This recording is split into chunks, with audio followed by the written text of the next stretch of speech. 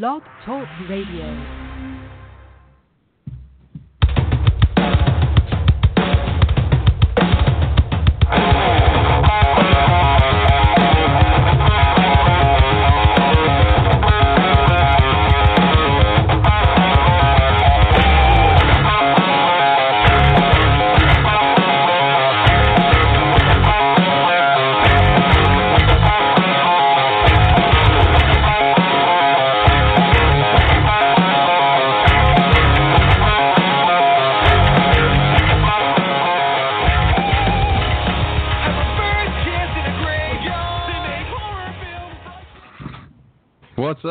What's up? It is Wide Men Can't Jump. We are back. It is Wednesday night. The NBA is in full effect here this season. We are running in the playoffs. I am your host, Nate Bush. I am here with you as always, and right now, I'm by myself. TR's running a little behind. We hope to get him on here in just a few minutes. I don't know what happened, but he is running a little bit behind. No big deal. I'll take it from here. We've got all kinds of stuff going on here tonight, and we have got some great guests joining us this evening, and we really hope to get the best NBA analysis you can get here on Wide Men Can't Jump. We're going to be joined here in about 10 minutes by Tom Moore, who's been covering the 76ers for the Bucks County Courier for 30 years. And he's going to discuss the 76ers with us, talking about them and their big win over the Miami Heat in that series. But before we go any further, we want to throw a big thank you out to our sponsors. That is the law offices of Stephen P. New. That's right, ladies and gentlemen, our official legal counsel, the law offices of Stephen P. New, located in Beckley, West Virginia. You can get a hold of Stephen P. New at this number, 1-888-692-8084, or go to newlawoffice.com. Mr. New is a licensed attorney with offices in Beckley and can be anywhere. He's a national attorney anytime you need him. He's a diehard basketball and wrestling fan, and we welcome him to the Wide Men family. Please contact him again at newlawoffices.com and at 1-888-692-8084. That is Stephen P. New Law Offices. Check him out for your free consultation. All right. So we got 4 playoff basketball games tonight going on. It's going to be a wild night. A lot of elimination games going out on today. Today is April 25th, 2018. You can, if you're listening live, follow along with those games. Tonight we have the Wizards and the Raptors playing right now. That series tied at 2 games apiece. Washington and Toronto. It is a 1-point game almost at halftime here. 5 seconds left. Raptors lead the Wizards by 1 as we speak. In Game 5, Cleveland is back home taking on the Indiana Pacers. And the Pacers right now, with 3 minutes and 39 seconds remaining, the Pacers are leading the Cavs 52-43. Game 5, one I'm interested in. The Minnesota Timberwolves take on the Houston Rockets tonight at 9:30 Eastern Time. The Rockets lead the series 3-1. I'll dive into that in just a couple minutes. And the Jazz and the Thunder play each other tonight. The Jazz lead that series 3-1 and could finish it in Oklahoma City. And we're going to dive into that series a little bit tonight as well. But one series we did not get into last week that ended was the Pelicans series as they swept the Portland Trail Blazers. I honestly couldn't think that they were going to do that. I thought, honestly, we would see more of that series. I thought that one had potential to go 6 at least. Unfortunately, if you're a Portland fan, all flash, no dash, as they would say, no defense to help them out, no help whatsoever on the interior. Anthony Davis was too much. Nikola Mirotic stretched the floor. He was a madman possessed. The only sweep that we've seen this playoff so far, the Pelicans over the Portland Trail Blazers. Damian Lillard Lillard and C.J. McCollum could not get it going. It was a long series for those two gentlemen, and we're going to take a look at the bracket here. I believe the Pelicans will face up against another series winner in the Golden State Warriors, as the Warriors won their series 4-1 over the Spurs. The Spurs looked out of sorts. Imagine what the Spurs could have done this season with Kawhi Leonard. That's the only thing that'll cause you to stop and think is why is it the Spurs couldn't have Kawhi Leonard? And I'm going to try and talk to our guest Eric Pincus tonight about that and what the destination may be for Kawhi Leonard and what could happen there. So we'll see what happens when we get there. We're waiting on Tom Moore to call in. And since we're waiting, we'll go ahead and tell you about our other great sponsor, WowFreeCam.com. That's right. The good folks over at WowFreeCam.com have been with us from the beginning, and they are one of our other sponsors that you should check out. Little something for everybody over there. Must be 18 or older to access that. Just a heads up, we do forget to say that occasionally, but you must be 18 or older to access the good people at WowFreeCam.com. But check them out.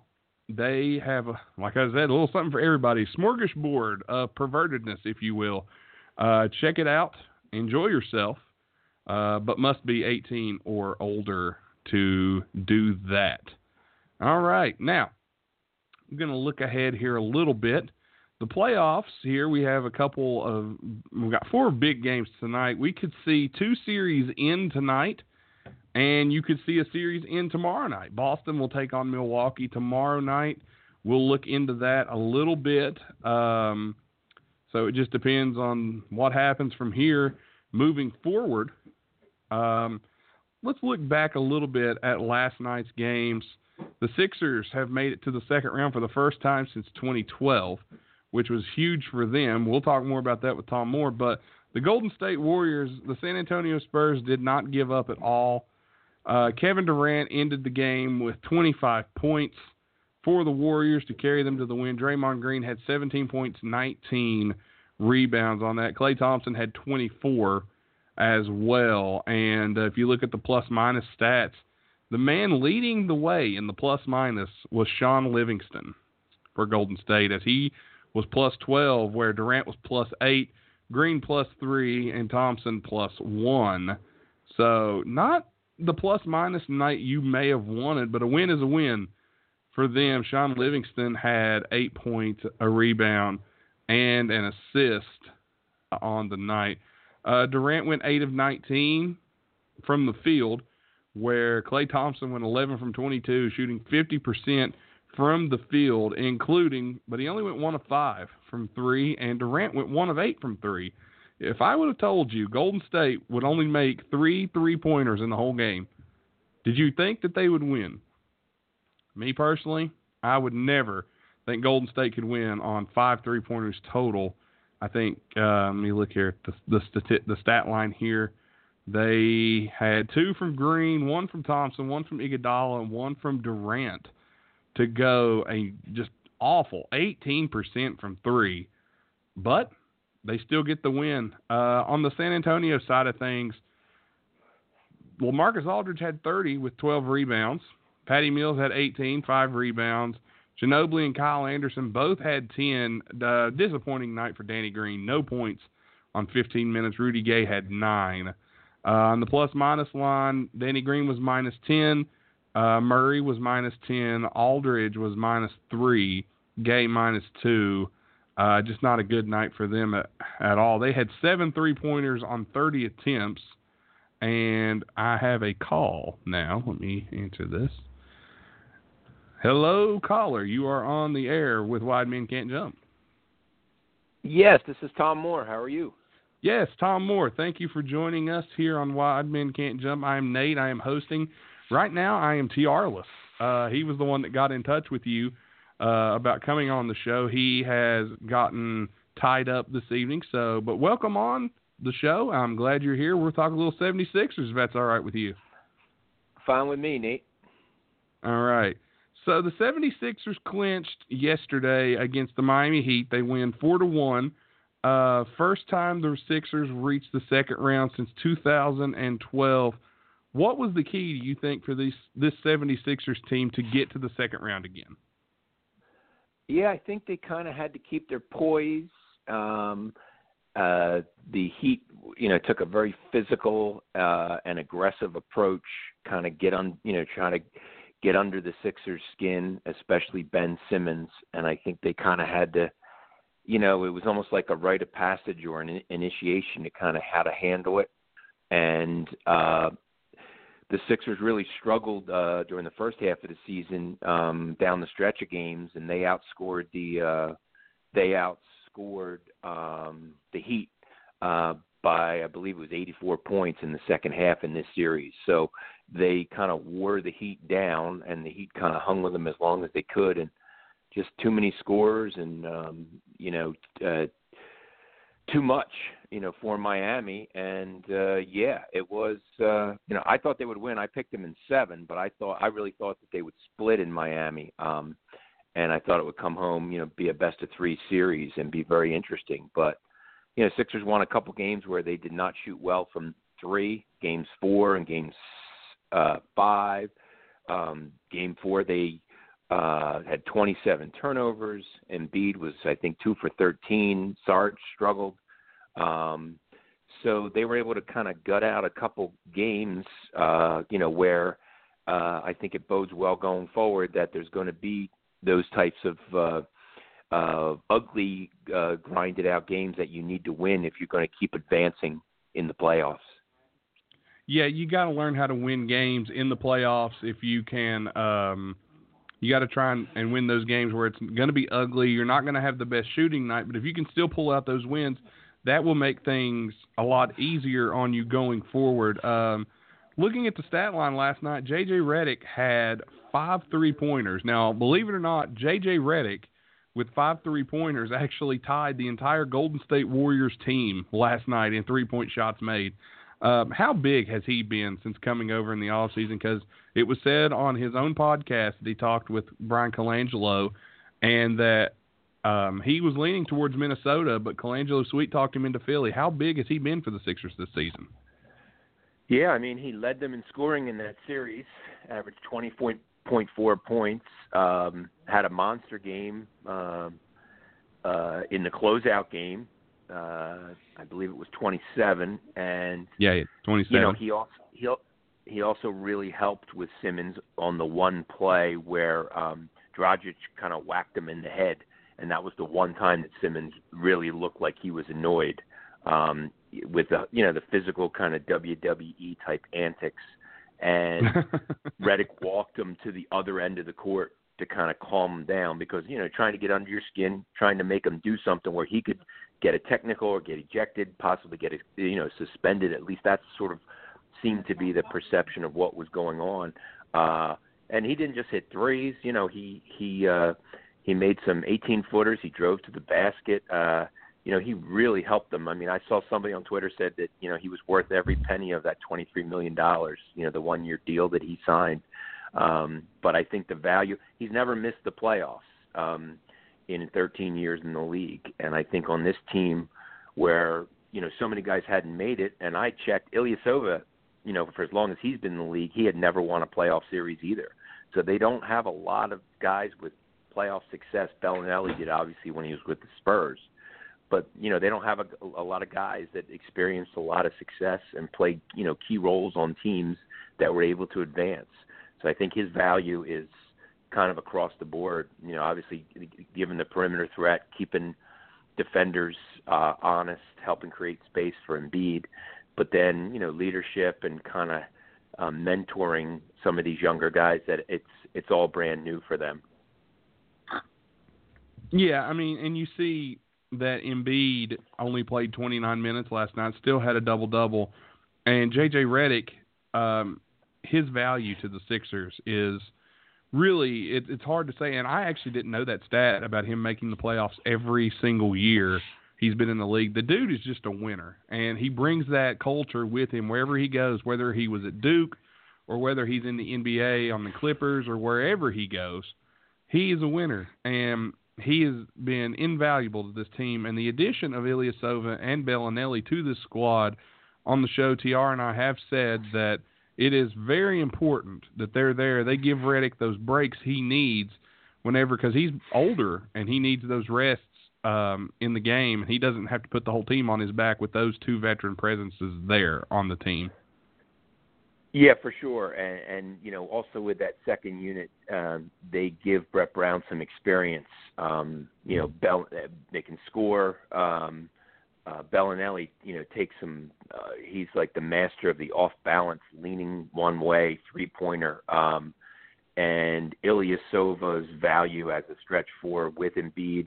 The last two games, Saric, you know, did not play as well, and you saw Ilyasova, you know, playing a bigger role. He draws charges, and Brown used him as a backup five at times. They went with instead of bringing Amir Johnson in. I mean, he did play in the first half, but instead of playing him as much in the second half, Brown relied on Ilyasova and Saric at the 4 and the 5.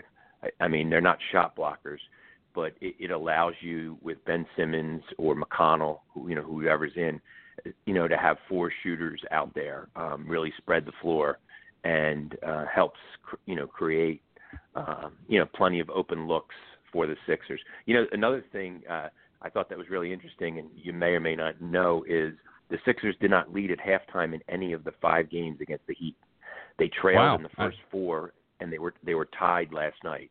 I wasn't sure, and I looked it up, and I asked one of the Miami writers to see. So, you know, they weren't usually far behind, but, you know, generally that's not a recipe for, for success when you're always playing catch-up. You don't have as much a margin for error. So I thought that was kind of interesting. And, in a 5-game series, that's pretty unusual that the winning team, never led at halftime. Yeah, that's something I've not heard of either, or at least something that you don't hear of often. To hear of especially a young team like that is really built with a very young core in Simmons, Embiid, Fultz, guys like that, and to come from behind in every single game, which shows they have fight in them. And I think Brett Brown is to attribute to that, especially after his chocolate milk bath he got last night. I don't know if you happened to be there for that, but apparently Brett Brown loves chocolate not. That was milk. The locker room was closed at that point, but yeah, I saw the video that the Sixers, put out. It was interesting. You can see how much they really like each other. And another thing I thought that was really interesting, Nate, was when there would be scrums or skirmishes, the Sixers players would always go to their teammates and support them or help them or whatever. I did not see that to the same degree with Miami, which I think is an indication of how, how tight the Sixers are and how much they all really like each other.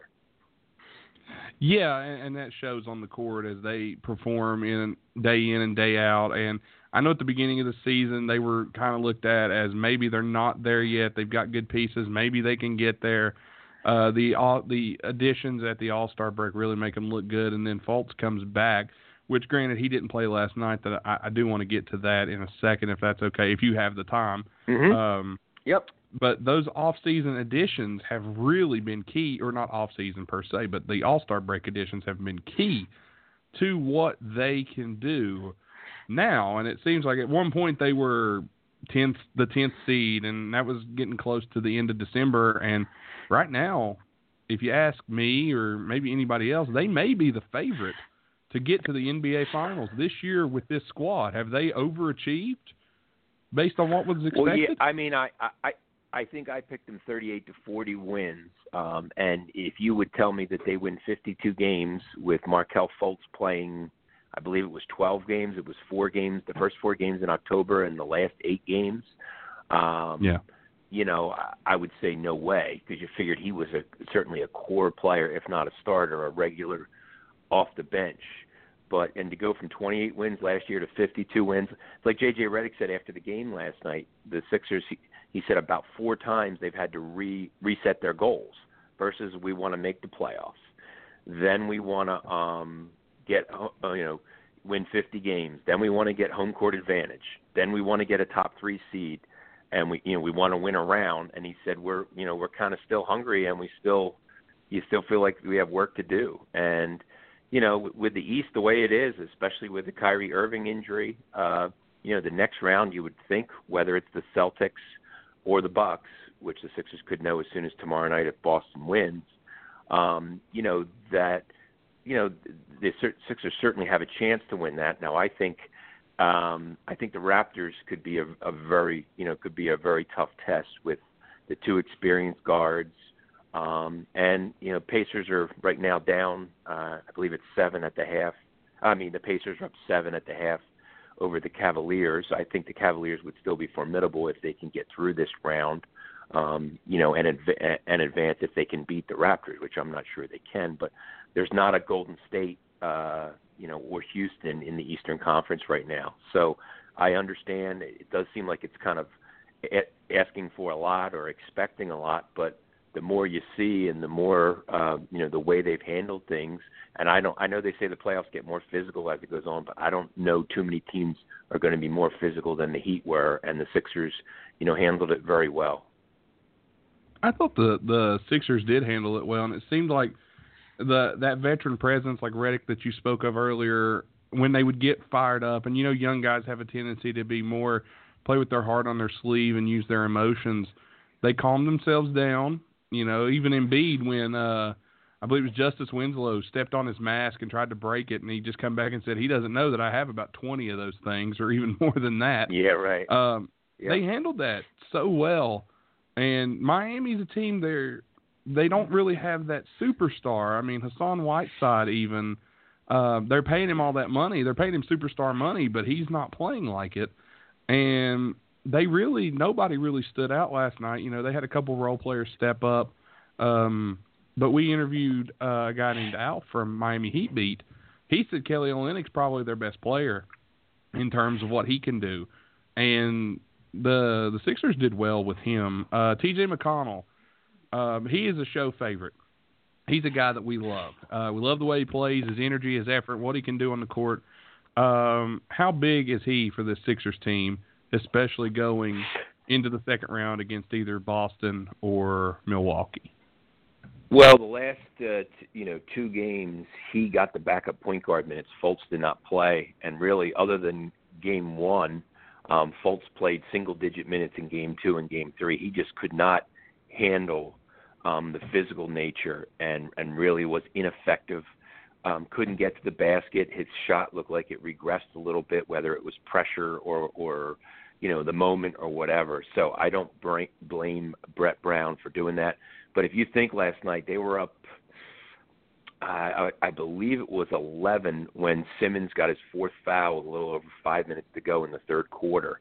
And you're thinking, and brought McConnell in, and they were up, I believe it was 14 at the end of the third quarter. So the lead grew, with McConnell in there, spreading the ball, because that was a very important moment, because if they could have cut it down to 6 or whatever by the end of the quarter, going into the fourth period, they'd be in pretty good shape. So yeah, he just brings sort of that grittiness, and that he kind of leads by example, and he does the diving on the floor and so on, and it seems like it sort of becomes infectious, and his teammates sort of are obligated to kind of do it too, and also to, when he pushes the ball, he makes them go with him. So yes, I would assume Fultz will get a look early on in the next series at least. But if he's not effective, I don't think Brown would hesitate to make McConnell the primary backup point again. Yeah, and like I said, he's a show favorite. He's a guy that we hear on Wide Men Can't Jump. We love him. We love his effort in the play he plays. He's a coach's son. He's going to go out there, and he's basically he reminds me of a guy that's playing for his job. And it's like they told him in the back, if you don't go out and give 100% effort, then you're going to be looking for a job somewhere else. And he loves what he's doing in Philly. I won't hold you much longer. I know you're a busy man. And you addressed the Fultz thing without even me asking. But Dario Saric, he's kind of the wild card on this Sixers team. He played 22 minutes last night, 22 and a half. He had 8 points, 5 rebounds, 5 assists, only finished at +3, if you believe in the plus-minus. Only 2 of 9 shooting from the field, but still, he is effective for the Sixers and what he does, even in this 13-point win. What does he got to do going forward in in the second round when he takes on either the Bucks or plays against the Celtics? Because he's going to have a tough job, whether it's guarding Giannis Antetokounmpo or if he has to deal with Jaylen Brown or Jason Tatum. What does he have to do on defense and offense to keep the Sixers in those games? He struggles with the quicker fours. The foot speed is not his biggest strength, whether he's a 4, typically at a 4. If he is defending Antetokounmpo, they're in big trouble. The Bucks may try to, run screen and roll or some pick and roll, whatever, and try to get him on a switch on Antetokounmpo, the Greek Freak, which would be a problem for the Sixers. But, yeah, I mean, he had 20-plus points in each of the first 3 games in the series. Was 4 for 13 in Game 4, missed his first 5 shots last night. 4 of them were three-pointers. But then he was kind of able to get his act together. His three-point shooting has been a lot better this year, and it's really helped because the most viable guy next to Embiid is a stretch 4 who can stand out and shoot threes and help create space so they can't double-team him. So, yes, he's clearly an important part. That rotation with him and Ilyasova has been really effective at power forward. Okay, well, one more question, and I promise this is it, and I'll let you go. And, again, I want to thank you for coming on, and whenever you answer this one, go ahead and I want to let my audience know or where they can find you and keep up with you, and you've been a great guest, and I appreciate it very much. Sorry we couldn't get Tom on. He's been tied up with some issues. I don't know exactly what he didn't go into detail, but next time you're on, we'll definitely have him on so you guys can talk. What do you think about the process, the Sam Hinkie process? Are you a believer in it? Do you trust the process, as they say, or are you one of those like some others on this show who more give credit to Colangelo and people like that for making this team work? Do you have one feeling one way or another? Yeah, I mean, I think both deserve credit. I think you have to look that the 2 biggest pieces they have, or really 3 if you want to argue, certainly Embiid and Simmons, and if you want to make Sarge the third, and they were all because of, what Hinkie did. So long-term, big picture, you have to give Hinkie credit for that and for the patience and for willing to be 47 and 199, which was their record for the first 3 years, which was 1 game off the worst 3-year record in NBA history. But Colangelo, the 1-year deal to Redick was, gave him a ton of money, but for 1 year maintaining that cap flexibility. And the Bellinelli, getting Bellinelli and Ilyasova for nothing have been really, really significant and been difference makers and helped put them over the top in their quest to, get home court and, win around and potentially go deeper into the conference, into the conference playoffs, if not even to the conference finals.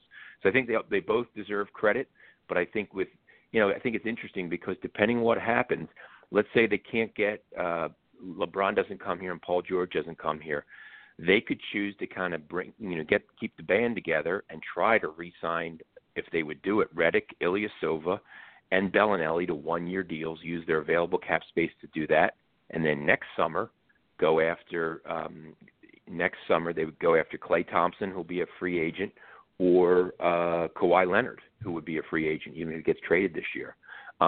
So it's kind of interesting, and I think long-term he wants to maintain that cap flexibility. Next summer is when you have to make your move. You have to, because the following summer in 2020 is when Simmons and Sarge are going to be due contract extensions, and Embiid's $25 million is kicking in. So the cap space is going to disappear. So then you have to have everybody here, and you just re-sign your own guys. So they need to get a difference maker, a scorer, a star, if you will, to theoretically take them over the top.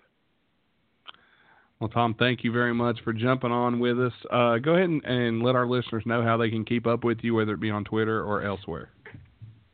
Sure. On Twitter, @TomMoorePhilly. That's the best way. I do four more-than-a-minute videos a week, and I also do a weekly More Philly podcast usually every Wednesday or Thursday, and you can access all that stuff through at my Twitter account at Tom Moore Philly or BucksCountyCourierTimes.com/sports.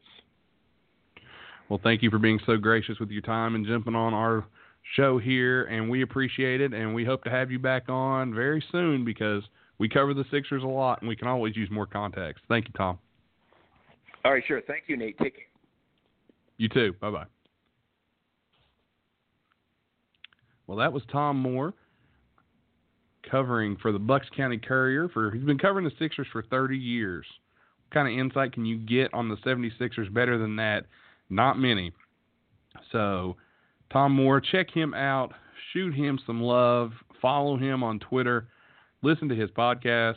And, of course, listen to our podcast. We got our whole family of podcasts going on over here.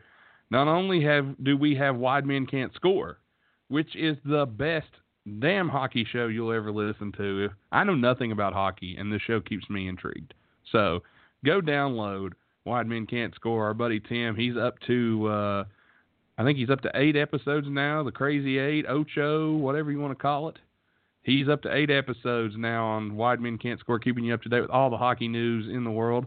The Tim and Tom show, Tom and Tim get on, and they go as politically incorrect as you can go and talk about famous stories, celebrities, anything you can think of. They talk about it on there. That normally drops on Thursday night, Friday morning, somewhere in that range. So keep an eye out for that one. Of course, the flagship program is here on Wednesdays, every Wednesday at 8 o'clock p.m. Eastern Time if you want to listen live. Also, we have the Sunday Night Roundtable, which is usually Sunday night, where we all three get on the same program and we just talk a little bit. This week we released a special NFL draft countdown. We picked all 32 picks in the first round of the NFL draft. Myself, Tim, TR, and our special guest, Thomas Bain, NFL draft expert, joined us and told us every reason in the world why he thinks his picks should be the picks they are. And ladies and gentlemen, this guy knows more about the NFL draft than Mel Kiper. He goes into more detail than any person I've ever met and does a 7-round mock draft yearly. So check out that episode. I thought it was pretty good, entertaining. If you like the NFL as well as the basketball show, check it out. I don't normally do this, but right now I'm going to throw it out there. We're live. I'm going to talk some more basketball, but I'm live right now. If you're listening live, give me a call, 1-323-657-1438. Give me a call, and if you want to talk a little basketball, we'll talk a little basketball because we don't get to do this very often. So let's dive into another series that has been going on. My Minnesota Timberwolves. Tisk, tisk, tisk, the Timberwolves. I love them, and I hate them at the same time. No, I'm kidding. I love my Timberwolves, but on Monday night, 119-100, lost to the Rockets. James Harden puts up 22 in the third quarter, 36 altogether. Paul had 25. Gordon had 18. Capella had 14. Ariza had 15. You just can't beat a team that does that. They put up 50 points, ladies and gentlemen, 50 points in a quarter. The third quarter. The game was 1 point difference. A 1 point difference at halftime, 50-49. At the end of the third quarter, the Rockets hit 100. They scored 50 points, including going 27-5 run in the third, and that was all she wrote for Minnesota. They had no chance. If you're a plus-minus fan, Ariza at plus 23, Nene at plus 19, Harden at plus 21, Paul plus 11. But here's the one that'll get you. P.J. Tucker leads the plus-minus with plus 26, and he was everywhere for the Rockets. He is the key to this team. With them losing Luke Rashad and Mbamute, P.J. Tucker is the key to making the Rockets run well. Because without him, they're useless. Because his defense, I wouldn't say useless. I shouldn't say useless. But his defense gives the Rockets more flexibility on help side defense. He opens up he can shoot. He opens up, stretches the floor, gives Harden room to work, and can knock down an open jump shot to where you have to respect him. Tucker finished with only 3 points, 4 rebounds. But, man, at a plus 26 with his defensive capability, that's an impressive stat if I've ever seen an impressive stat from P.J. Tucker. And this is a guy Houston traded for. Some people probably don't even know who he is. They just scoff at it a little bit. Like, it's whatever. No, that was a big move to bring him in. And he played 24 minutes and finished at plus 26. So, P.J. Tucker really played well. Of course, Harden was unconscious. He started off 0 of 7 from the floor. So Harden misses his first 7 shots and then just unconscious from there on out. He goes 12 of 19 after that. He shot 46% from the field, didn't miss a free throw, 5 of 11 from 3. Just insane numbers that Harden put up against the Wolves the other night. And there was really nothing Minnesota could do about it, as they tried mightily at home, and they just took the crowd out of it in the third quarter. Not a lot they could do. If you follow us on Twitter, I complained a little bit because there was quite a bit of defensive 3 seconds in that game that was not getting called. The Rockets kind of camped in the lane a little bit, and they're known to do that. They really are. They're a team that they camp in the lane from time to time. If you can get away with it, why wouldn't you? They were there in the lane. They do a weak help side on Towns, which slowed him down. He still had a good night. Towns finished with 22 and 15. Wiggins had 14 and 3, but Wiggins had a rough night shooting, going 5 of 14. Only 19 for Butler. Taj Gibson only had 2. Jeff Teague only had 2. Derrick Rose off the bench has been big for the Wolves this entire series. Derrick Rose had 17 and 6. And 4 assists on top of that. Actually finished at plus 7 in the plus 6. Bjelica, the only guy other than Rose and Crawford to finish in the plus on the plus minus. Crawford and Rose both finished at plus 6. Bjelica finishes at the plus 7. Everyone else in the negative. So not good for the Wolves on that occasion. The Wolves and the Rockets play tonight in Houston. Most realistic Wolves fans are going to look at this as maybe the final game of the season. It's hard not to. Unless some magic happens, their backs are against the wall, they got to come out swinging. They got nothing to lose. If they can force Game 6 in Minnesota, they have a chance. But to beat the Rockets, who may not have lost 3 straight all year, to beat them 3 straight games, near impossible. It's going to be hard to do. It's not impossible, but it's going to be tough. I don't know if the Wolves can pull it off. It's going to be interesting, to say the least. So stay tuned to that as the Wolves take on the Rockets tonight. If the Rockets don't finish it in Houston tonight, the Wolves will have another opportunity in a couple days in Minneapolis. They play pretty well at home. They have not won in Houston, I think, all year. They've only beat the Rockets once, and that was in Game 3. So, going to be tough atmosphere for them. We'll see what they can do. And on my end here, go Wolves. That's all I can really say. All right, let's dive into the Thunder and the Jazz.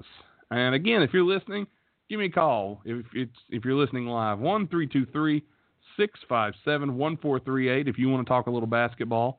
As I'm flying solo right now, TR tied up with some personal issues that he has to take care of. And, hey, that's what we do. And got to take care of yourself, folks. But TR will be, hopefully, if he gets free, he will be joining me this evening ASAP. It's just a matter of when. All right. The Oklahoma City Thunder and the Utah Jazz. Game 4 was Monday night. Paul George had 32. He has really stepped up here in the playoffs. Russell Westbrook had 23 and 14. Only 3 assists, though. And Paul George played 39 minutes in this playoff game. And Westbrook had almost 36 minutes. Carmelo Anthony had 36 minutes. But Melo only had 11 points in the game. And that's odd for Melo. He went 5 of 18 from shooting. Here's the question. Carmelo Anthony is a fantastic USA basketball player. Maybe one of the best Olympic ball players you'll ever see due to the way he plays. He's an ISO player. He's a guy that's going to slow the ball down. When he gets the ball, he's going to stay and try to ISO on his man. They're going to move 4 guys on the other side of the court and let Melo go to work. In the NBA, that's not a system that's going to work every time. Granted, Melo's a guy he's one of those that he's a scorer. He's not good. He's not great on defense. And he's starting to get into the backside of his career. The only thing is Carmelo Anthony, as an ISO player, has got to make his shots. When you go 5 of 18, you're not making enough shots. Melo ends up finishing, let me look at the stat line here, 27% from the field and 0 of 6 from 3. You can't do that and win games. It's not going to happen. No assists, 1 steal, a couple blocks though. That was big for them. But yeah, you can't shoot 27.8% from the field and win basketball games, especially when you're one of the league's elite scorers like Carmelo Anthony.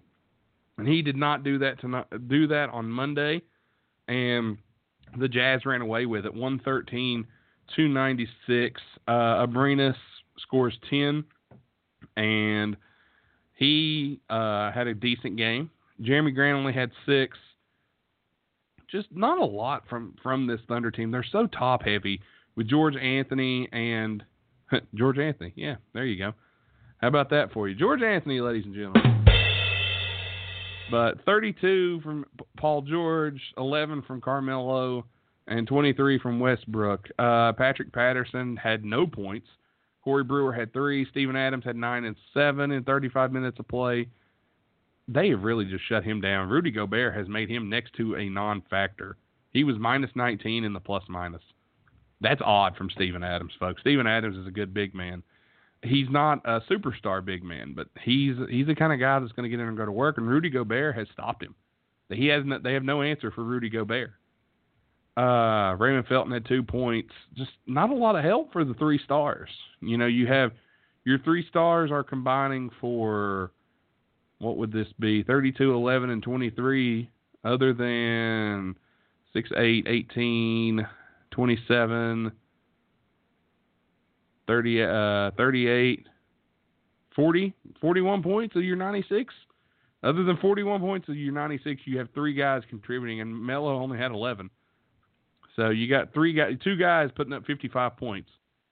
That's not going to get it done. Not in this NBA. Maybe years ago, not this league. Not going to happen. You have to distribute the ball. You got to have a bench. That's why the Toronto Raptors are the number 1 seed in the East. They have a bench.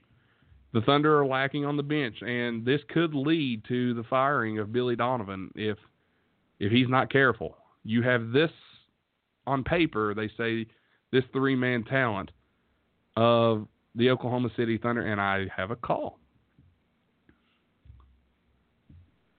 Hello, you're live on Wide Men Can't Jump. Hey, Nathan. How are you? Been a long Good, time how are fan. you? Listened to you the last couple of years. Oh, well, Name's thank Jeff. you. What's up, Jeff? I just watching the Cavs and Pacers game. The Pacers were down, the Cavs were down 7 at the half, but they've opened up the half or the third quarter on a 17-3 run. Well, that's big coming out of Cleveland, as they really need this game in a bad way. They're up 66-59 according to what I've got right now. So I'm not able to watch the game while I'm doing the show at the moment. However, I am able to look at the box scores, and as no surprise, LeBron James has picked up the Cavs and put him on his back. Has he been doing a lot of that in the third quarter? Yes. Indiana had to call a timeout. Said they've only scored 3 points. There's a little over 6. There's about 6 and change left, and Indiana scored 3 points while the Cavs have scored 17. And as you say, LeBron's been the biggest reason because of that. You know. Well, Jeff, I'm glad you called in. My co-host is he's not with me right now. He had some personal issues, and he's taking care of that. So it's just been me here. I had a guest earlier, but I'm glad you jumped on with me. So the Cleveland Cavaliers and the Indiana Pacers, is that the series that really interests you here in the playoffs, or is there another series that you're looking at? Well, I think this year, the semifinals I think are going to be really, really good. And saying that, the quarterfinals is still there's still some series left that I think they can go 7 games. I believe this series can go 7 games. Very easily.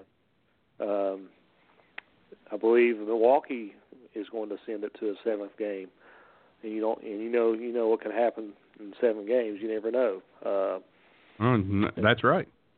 And then the Wizards, they match up well against Toronto. I know Toronto won the 1 seed and they have some solid players, but it just doesn't feel. When we know who we feel like the favorites are, I believe. I mean, I do. I believe the Cavs will win this series, and I think it's going to be the Sixers and Cavs in the Eastern Conference Finals myself. Not to take anything away from Boston or Milwaukee if they win. I just believe that Embiid's going to have a good rest, and here where they was able to clinch that against the Heat in 5 games, I think that was really important for him. And I just think they're playing really well right now, and who knows? It could be the 76ers in the finals this year.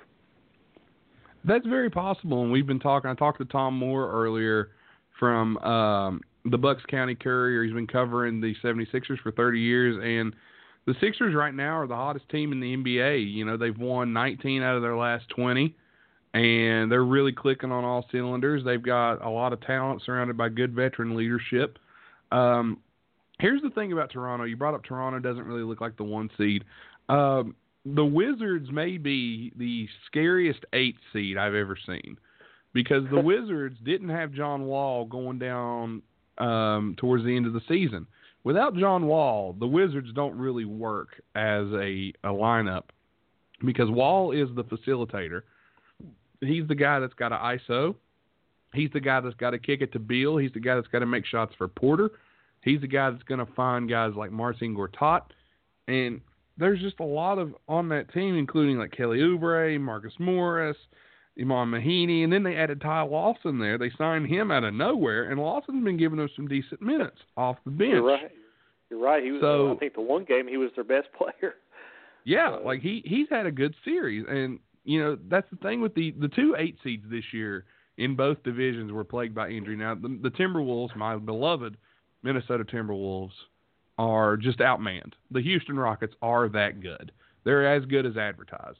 But the Toronto Raptors, they went up 2-0 early in the series, and then they could not get a win in Washington. That was big.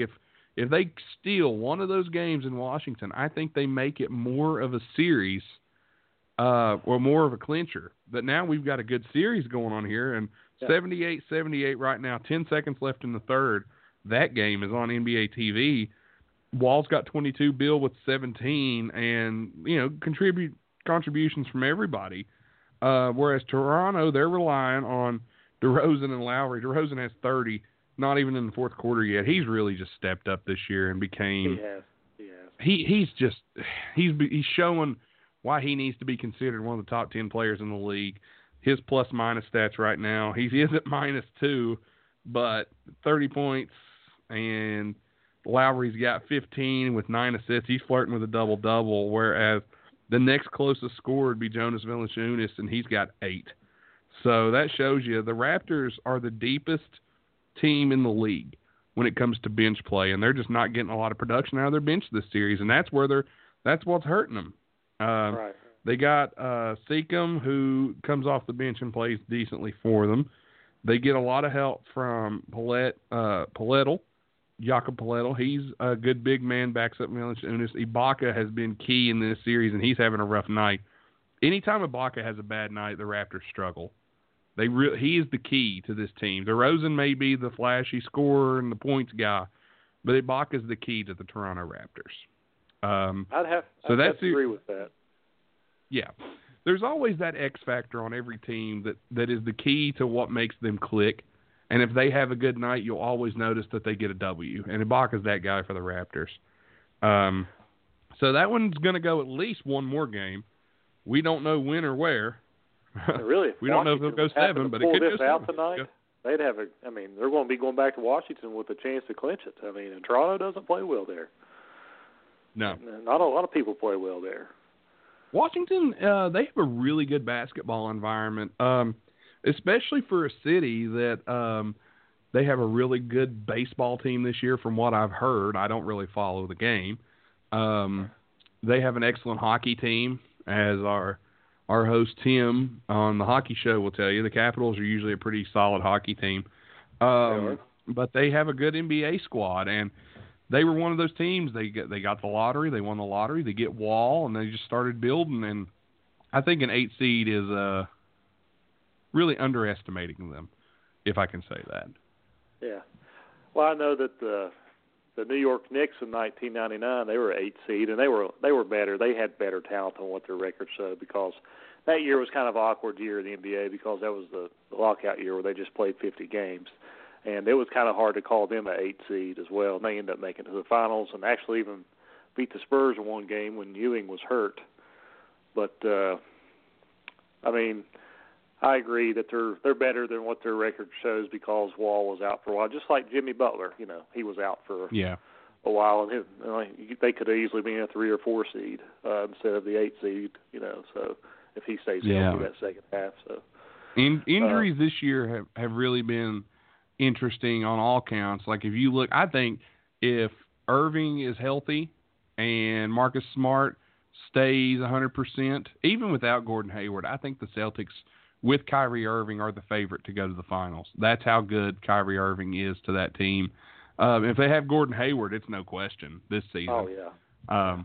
Just like I don't think the Spurs I don't think the Spurs fall to 7 if they have Kawhi Leonard. If Kawhi Leonard plays any at all, I don't think they lose to the Warriors. I think the Spurs could have made a really good run this year with Kawhi Leonard. What happened last year? When he got hurt, they had a big lead, and then they blew that. They could have easily at least made that a really good series. They would have won that game, I know. That he got hurt in. They had a big 20-point lead, but yeah. The Goon, Zaza Pachulia, or as my co-host TR calls him, Zsa Zsa Gabor, had to come in and just wreck everything for the Warriors. Yeah, he really did remind me of that, the way he played. Bill Laimbeer, man, what a name, what a bring up from the past there. But let's see, we got some more series we can talk about. The Pelicans and the Blazers, the Pelicans with the sweep there. I talked about Oklahoma City and Utah. I talked a little bit about Minnesota and Houston. One I haven't dived into is the Bucks and the Celtics. So let's take a look at that one. Since you're on here, Jeff, you can play co-host for a few minutes. How about that? All right, cool. All right. All right, living the dream, ladies and gentlemen. So the Celtics and the Bucks played on Tuesday, last night, if you're listening live. Al Horford was the big man for the Celtics. He had 22 and 14. Jaylen Brown and Jason Tatum had been the two guys the Celtics had been hitching their wagon to, but Horford had a big night last night. Finishes at +4 in the plus-minus, 22 points, 14 rebounds, 3 assists, 2 blocks, goes 7 of 15 from the field, and just had a really, really good night for himself. Terry Rozier, though, got to sing his praises. 16 points, 5 assists, 3 rebounds for him. He's really stepped up and took Kyrie. I wouldn't say he's taken his place, but he's really stepped in and filled in well for Kyrie Irving while he's been hurt. And they've had some good minutes out of Marcus Smart last night, who's back playing, and Shane Larkin had some minutes as well. What do you think on the Celtics? What do you think about them? Well, like I said earlier, I think, potentially they're probably going to win this series. With the odds are they are, because they're up 3-2, and I do think Milwaukee will send it back to Boston. I just don't see Milwaukee winning in Boston. Saying that, Boston is going to play. They're going to play probably. They're the 2 seed, so they'll have to play Philadelphia. And, I think the 76ers will win that series if it's Boston or Milwaukee. But Boston, like you said, some guys that stepped up, they play feisty. I mean, they're going to make you work for it. They're going to make the 76ers work for it. I believe the 76ers will win that series in 6 games, but as you said, those guys have stepped up.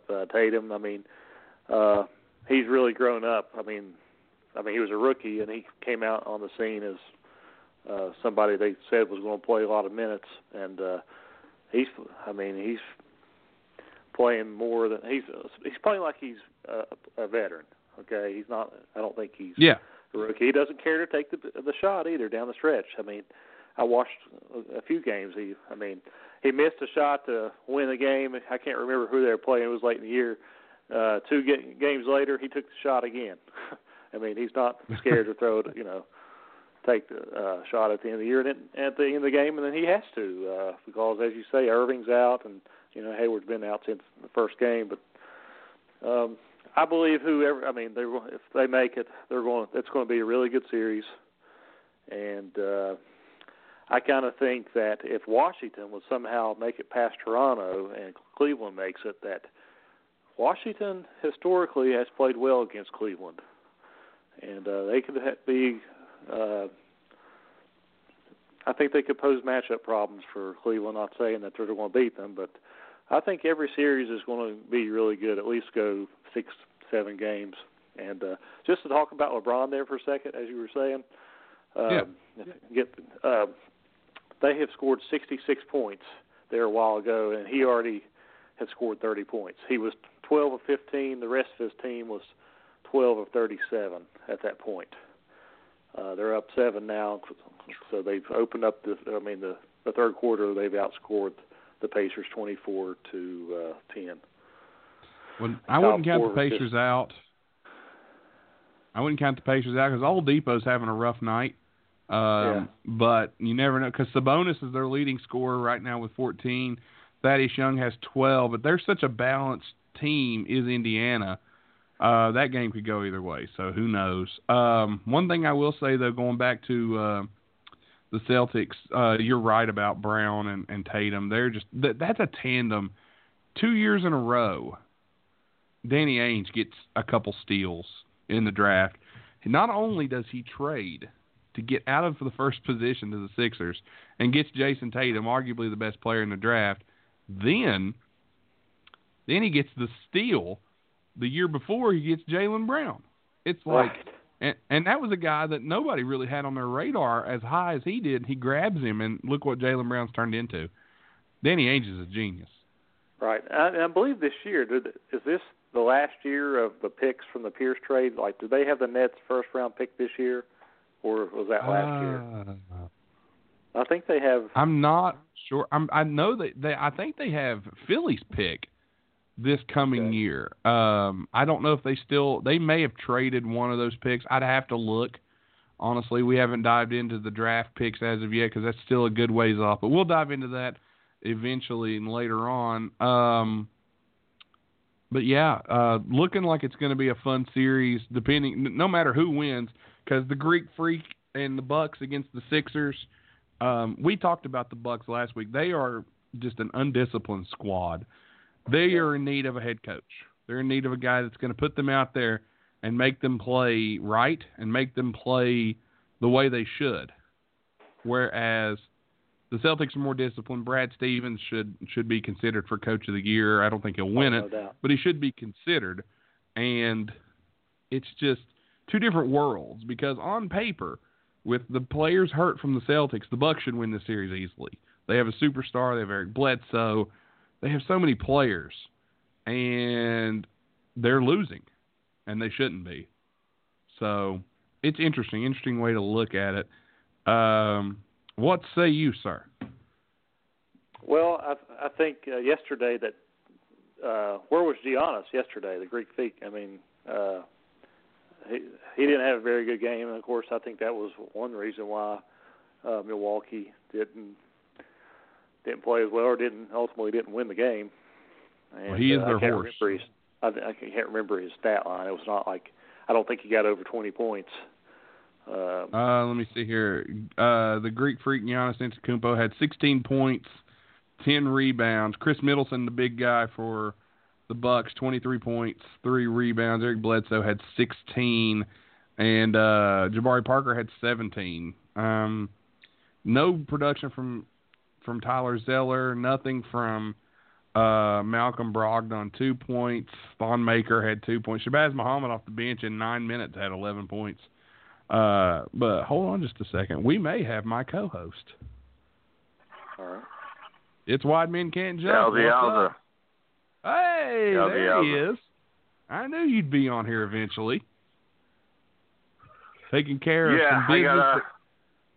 Business has been taken care of, I think. You've taken care of some business, have you? Yeah, I got to apologize. Did Tom call in? And he did. We had a great conversation. Right now on the line with us is a caller, Jeff. He's called in to talk a little NBA hoops with us. I kind of put the distress signal out there since you were tied up. I said, hey, let's get somebody to call in, and Jeff has obliged. All right. Cool. How are you, Jeff? I was just watching the Cavs and Pacers game here, and they just showed a stat there at the bottom. It said LeBron has scored 13 here in the third, and he's got 33 for the game. And they really have opened up things. They were down 7 at the half, and now they're up 10 with 2 minutes. 12 with 2 minutes left in the third quarter. So a 19-point swing. Yeah, that's big coming from them moving forward. The Cavs with a 10-point advantage. Well, 10, it was at 80, and they took it back to 78. It's one of those things where if you're the Pacers, this is one game you got to try and get because I don't think you're going to beat Cleveland in Game 7. Not something I see happening. Right, and this is it's a pivotal game. The Cleveland, it's a must-have for both. But more Indiana. I think, like you said, they can win in Indiana, but beating Cleveland, in 7. That's the thing of we were talking about earlier. A lot of these series, they're going to go 6-7 games. Whoever it is playing, Washington, Toronto's in a battle right now as well. So, it's going to be a war in the East. The semifinals and this series still yet, and still Boston and Milwaukee is still battling. So, East is finally, maybe they call it. Sometimes in the morning I'll watch, before I go to work, I'll watch Skip Bayless. He calls it the Eastern Conference. But they're playing a lot more respectable than I think what people thought they might. Yeah, for sure. TR, got any thoughts on that? Yeah, I agree that the Skip Bayless talking about the Eastern. That held true for a lot of years, but not currently. I think that the gap has kind of shrunk. And, the Cavs aren't the powerhouse because of all their trouble within in-house, so to speak, and they flipped it around. But everybody else is kind of catching up, and I think there's a lot of parity in the NBA this year, especially with Steph Curry's current injury and Kawhi Leonard's year-long injury. Yeah, definitely. But we're going to take a second. Jeff, you got anything you want to add before we I just want to say, I was going to ask if you knew this, and a lot of people may not, but who? Okay. Most of the time, your 1 and 2 and 3 seeds win the championship, and of course, the ones usually win it. But do you know who the only 6th seed to ever win the championship is, Nathan? Been one. I'll give you a hint. They were actually the defending champs. Okay. They only 6 seed. Only 6 seed. TR, you have any idea on this one? Got a trivia question here. I'm thinking of it right now. It's been 1 4 seed as well, but there's only been past 5. And as we talked about, Nathan, earlier, the Knicks have won, where they made it to the finals of the year in the lockout year, but they were better than an 8 seed. They just finally got their stuff together there before the playoffs started, and they beat. That's happened a lot. Teams. That's happened a lot in the NFL, but off the top of my head, I don't really have that answer. I can throw something out there. If I had to guess, I'm gonna say the Detroit Pistons. I think that's a good guess, but no. Houston Rockets, 1994-95. They were. Oh wow! Okay, did not know that. They finished sixth. They beat the Jazz, who were, I believe, they were 60-22 in the 3 seed, and they were down 2-1 in that series and won. And then the next series, they played the Suns in the Western Conference semis, and they were down 3-1 to the Suns, Barkley and Kevin Johnson, and they had to win 2 games on the road to win that series, and won by 1 point at Phoenix in the last game. And then the next series, they beat the Spurs, who were the 1 seed. So they beat the 1, 2, and 3 seed. They beat Robinson, and they were 15 games behind them. And then the finals, they swept Shaq and Penny. So they beat 2 1 seeds, a 2 seed, and a 3 seed. And they were, people had a hard time calling them Cinderellas, where they were the defending champions. But they actually made a trade that year, mid-season. They got Drexler for Otis Thorpe, and to be honest, they only won half of their. I think they played 34, 35 games, and from the trade deadline, and they beat. Drexler. I think they played 500 ball, but really, if you think about it, they did in the Western Conference. They basically did the same thing. They won every series by a game until the finals. So, anyway, well, there you go. You just wanted to make us look stupid, didn't you? No, I just want to see if you knew that. A lot of people don't know that. I did not know that. So learning here on Wide Men Can't Jump. Thanks for jumping on with us, Jeff. All right. We appreciate it. We're going to get ready to jump to a commercial break. The TR, gather yourself, sir. Jeff made us look stupid there with questions. So we're going to do a little commercial time. It's not hard to do. Jeff made us look like dummy, yeah. There you go. He made us look like that. But we're going to go ahead, take a quick time out, pay some bills. We'll be right back here in just a minute. Hello, my name is Kennedy Miller, and I'm a beauty guide for Limelight by Alcone. We are a professional makeup company now being offered to the public after over 60-plus years in the industry. My website is limelifebyalcone.com/makeupkennedy. I can also be found on Facebook as Makeup Kennedy. To contact me about products or joining my team, you can email me at makeupkennedy@yahoo.com. I'll be waiting to hear from you.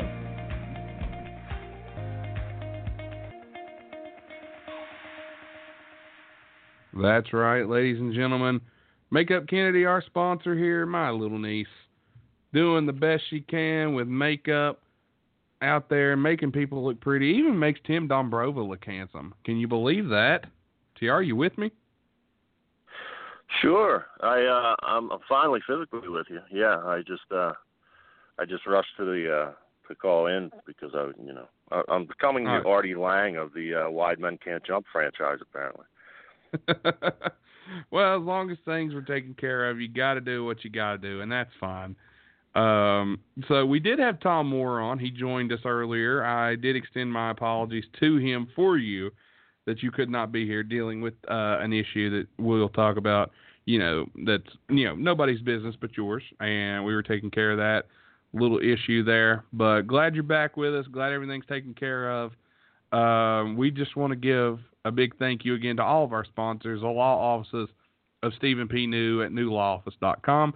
Big thank you to Makeup Kennedy, facebook.com/makeupkennedy, and wowfreecam.com. Also, in case you missed the intro tonight, new intro theme song, Something in the Water by Down in Round 3. You can check them out anywhere you find music down in Round 3. They also like to be called Dirt sometimes, so whatever you want to call it. But, TR, anything you want to share with us tonight? Yeah, it sucks.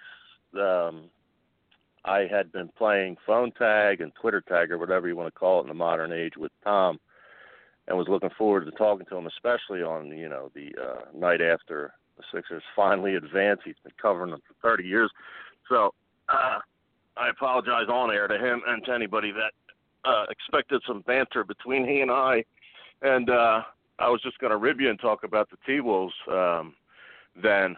But, thank you to Tom if you're still around listening, and I'll I'll give him a private note as to what happened, and maybe what did you guys discuss the Sixers? I imagine. Oh yeah, we dived headfirst into the Sixers and got as much out of it as we could. A whole lot from him, and what a great guest he was. Thanks for booking that up. He and I had a great talk, and we hope to have him back soon. It seems like a great guy. He's had such a long tenure there, and a fountain of knowledge. Probably got a million old stories, and I'm really pissed that I didn't even get into them. But as long as he comes back, everything will be cool. And I'm slowly getting into the co-host chair as we speak. Definitely. Well, since you're climbing into the co-host chair, ladies and gentlemen, without further ado, we have the return of one of the most popular segments in show history. Ladies and gentlemen, it's the return of Bush League.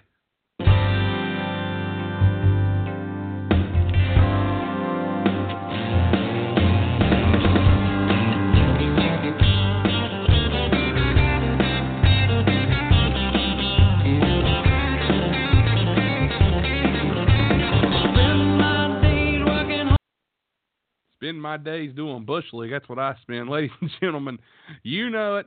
3 big screw-ups, and we're going to name these guys off as Bush League for their performances.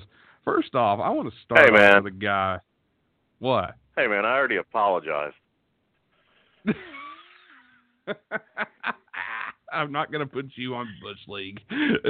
All right. But from the San Antonio Spurs, who were eliminated last night, I could put multiple people on Bush League.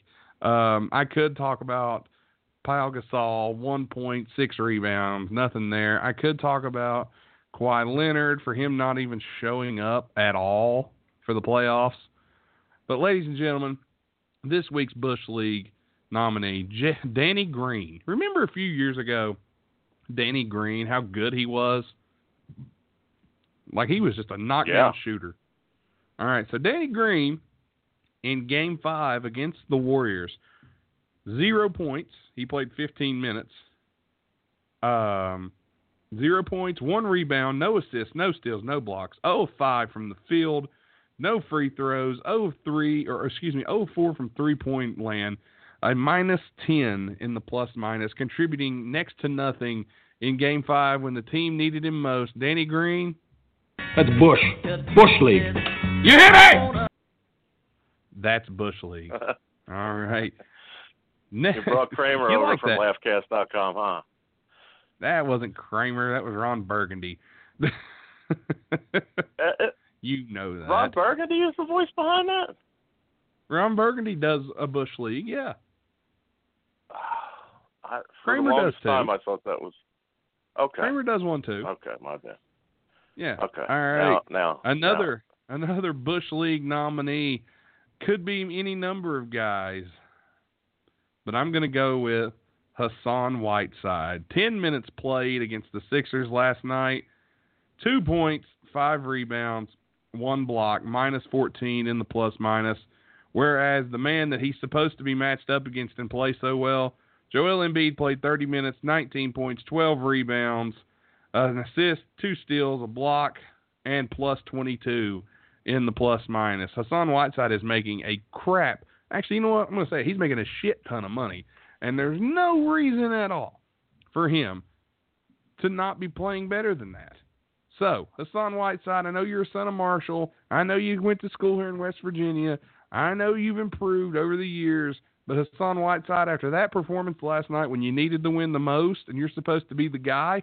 I mean, that is Bush League. That's right. That is Bush League, ladies and gentlemen. All right. And okay, finally. Now I'm picking it up. You got me now? Nice right. work. My bad. Thank you. Thank you. Moving on to the final man who will make Bush League this year. Or not this year, I should say. This week.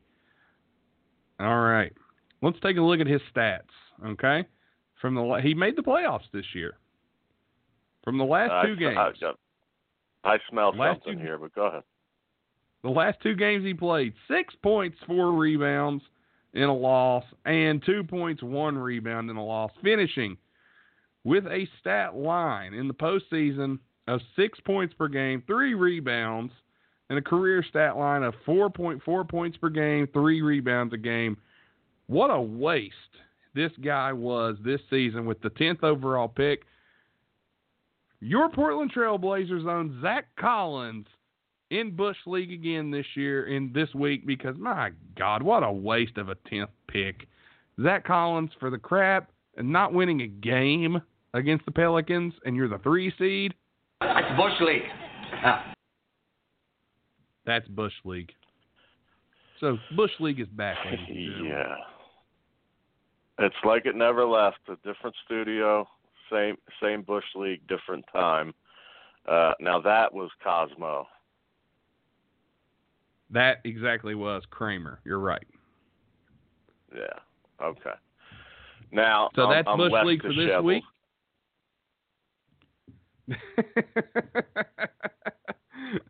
Yes.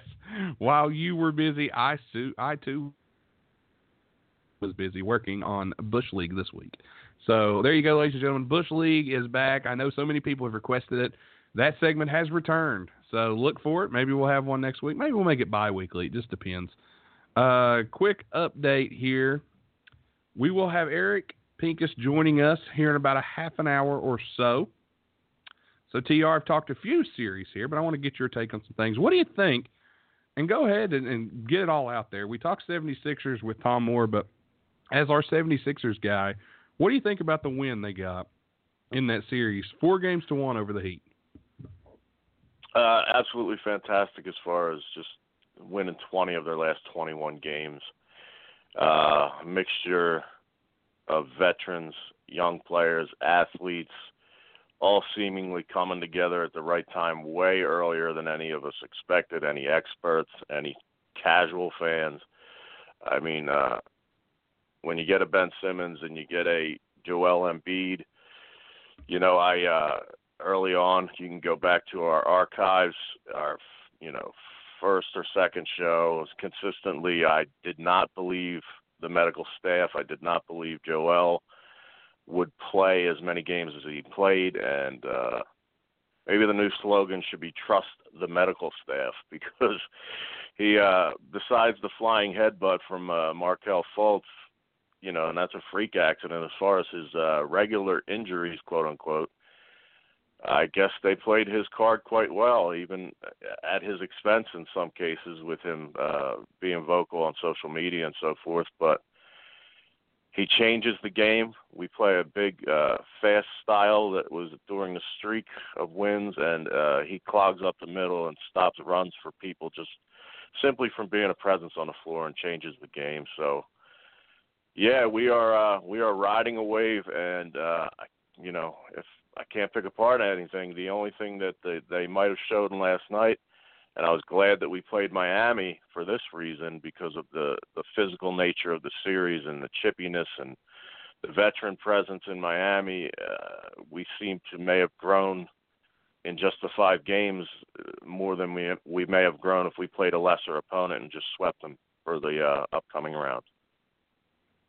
Yeah, and Tom and I discussed how tough of a team that Miami team is and what they can do out on the floor, and they are a really, really chippy team. And the Sixers showed great poise. They didn't get into a lot of fights, even though they were trying to provoke them, trying to get people tossed, but it didn't happen.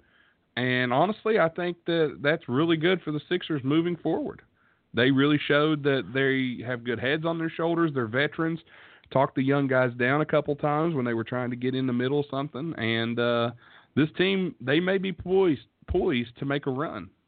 It's strange. I mean, I don't know if it translated nationally or internationally, but, as a Sixers guy, I look at every little thing, and, if one of them goes down, all 4 of them are, sprinting over, whether it be the bench or, every rotation player, people from the bench, et cetera, and just make sure their guy's okay, and getting in there if there's any kind of jaw, and making sure he doesn't get a technical or doesn't get, even worse if it goes old school and they start, getting real physical, which would be a bad move against what's his name, James Johnson from Yeah. Miami, because he is a high-level MMA guy, not just a guy who takes it at the local YMCA in the off-season. He's a guy who, was talked about that could actually have a potential to have a pro fight if he were to, switch careers and dedicate, training to it. So he's a pretty bad dude.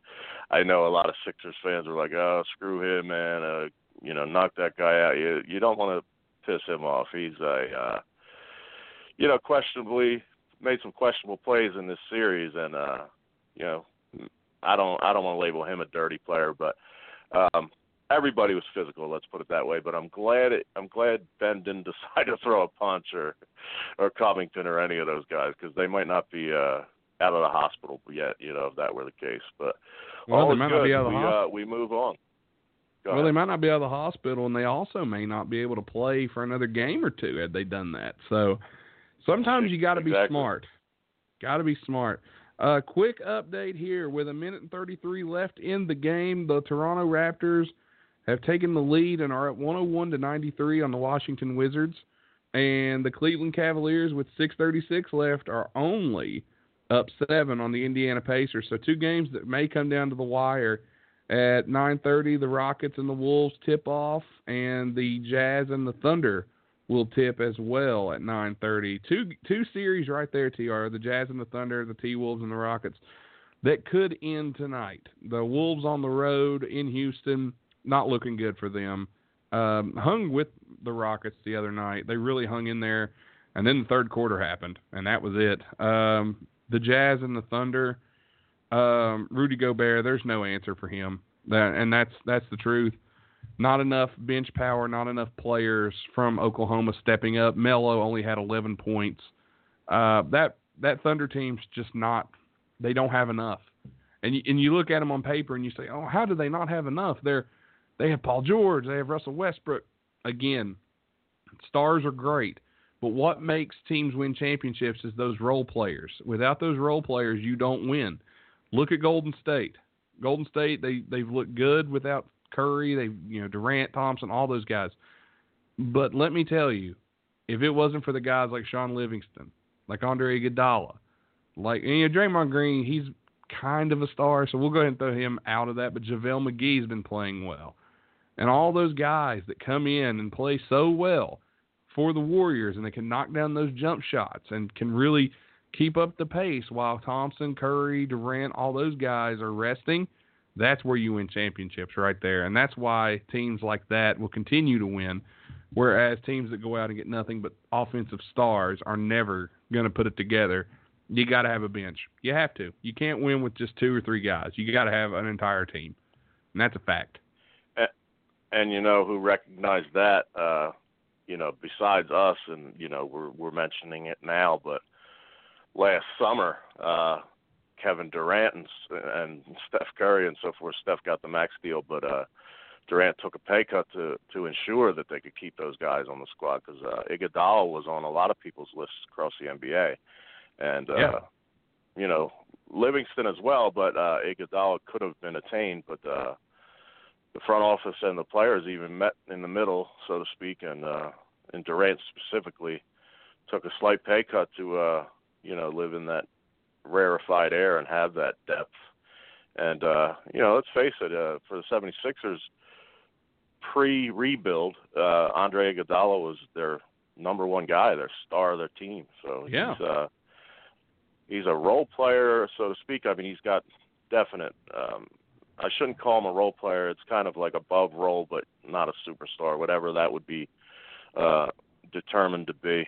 But yeah, he was our guy, and there he's an important cog of the wheel, and it shows in times like this when the superstars are down. And San Antonio was quite he's a Finals MVP. Prediction. Don't forget about that. Iguodala, to be a quote role player, he's a Finals MVP. So that shows you right there how important he is. And he also played for Coach K, with representing the United States, and so he's valued.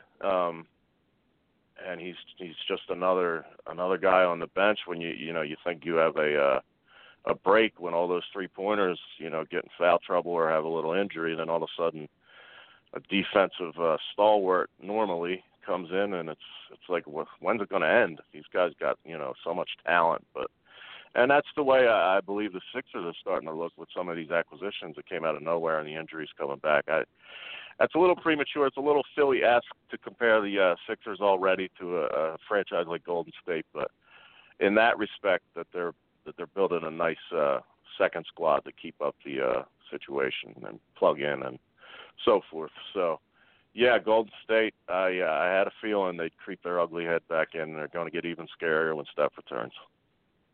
Yeah, I mean, here's the thing, and you got to look at it like this. Sean Livingston, people are like, oh, Sean Livingston, he's a nice player off the bench. Do people forget Sean Livingston came straight out of college, straight out of high school?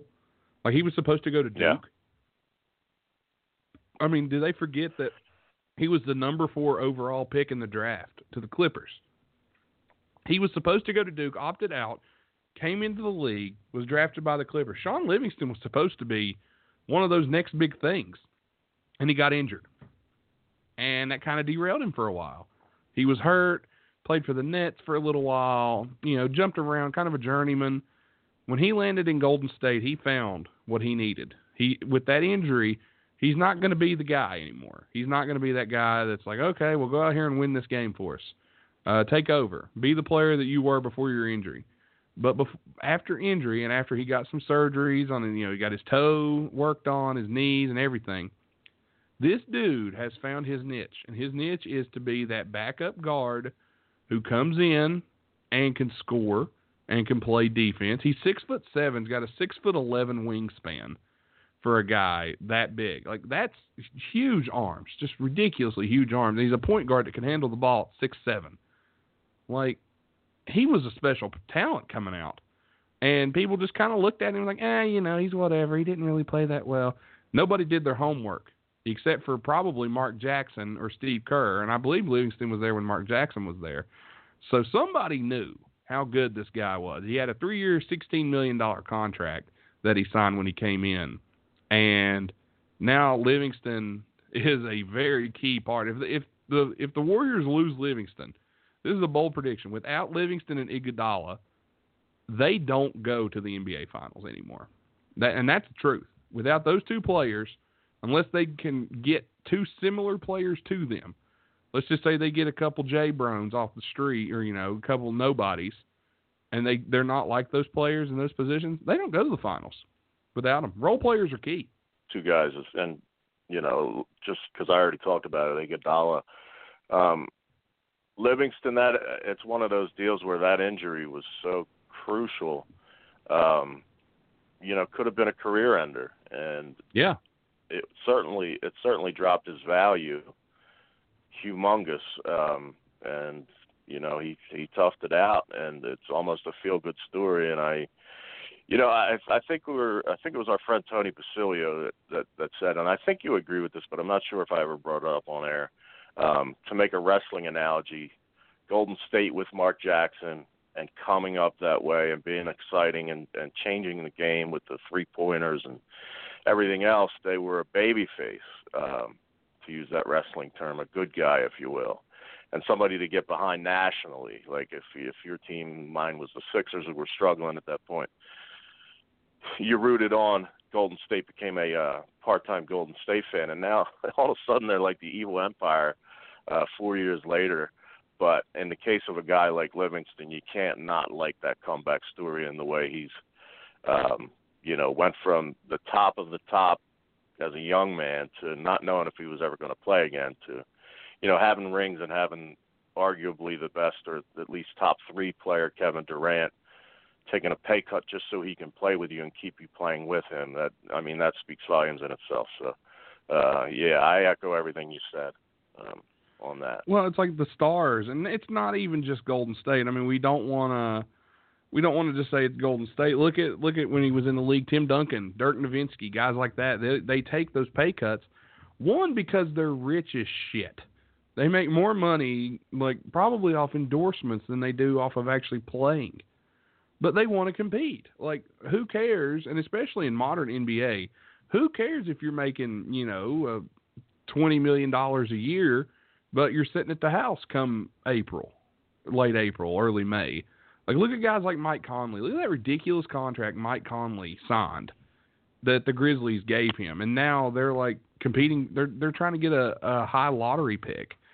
You've wasted $20-some million. I think Mike Conley makes more than LeBron James does because of the switch in the salary cap issues.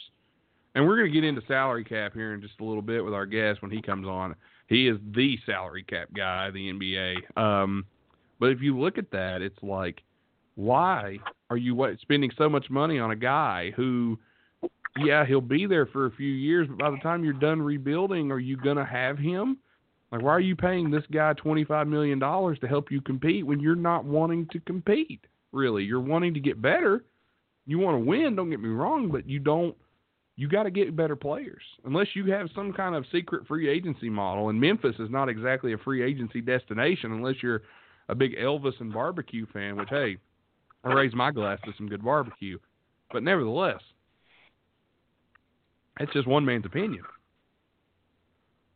Hey, I'm right there with you. I like the city of Memphis, but you know, you make a good point about the, you know, right time, right place. Mike Conley getting, not that he's a bad player by any means, but no. You know, Not trying to take anything away from him, but would you rather have Mike Conley or LeBron James on your team? And just, you know, think about it like that. Well, if I'm a certain portion of Philadelphia, I say neither, because we're fine organically how we are. But you know, I can't rag on people because I got here late and I got to be a baby face and a nice guy for a while. You know, I asked Tom if he was a process truster. I asked him. Oh no, I never discussed that with him in our little in our brief interaction. I'll tell you what. Where did he fall? I'm not gonna fill you in. You're gonna have to go back and listen and find out what he thought of the process. So I'll leave it at that. All right.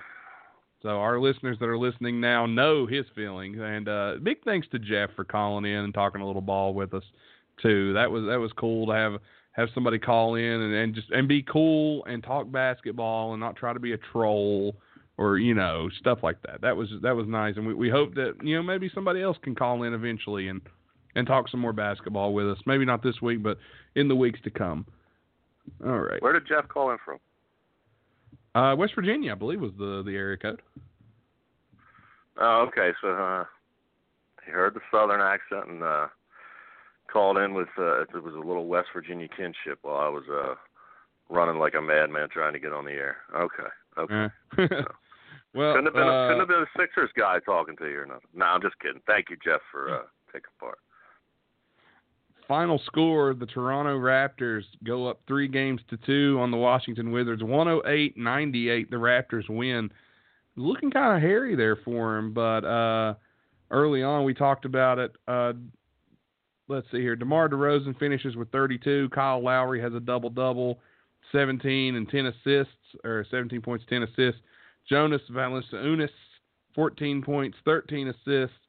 Let's see, is this DeLon Wright finished with 18 points, and a really nice night there for the Raptors as multiple people contribute.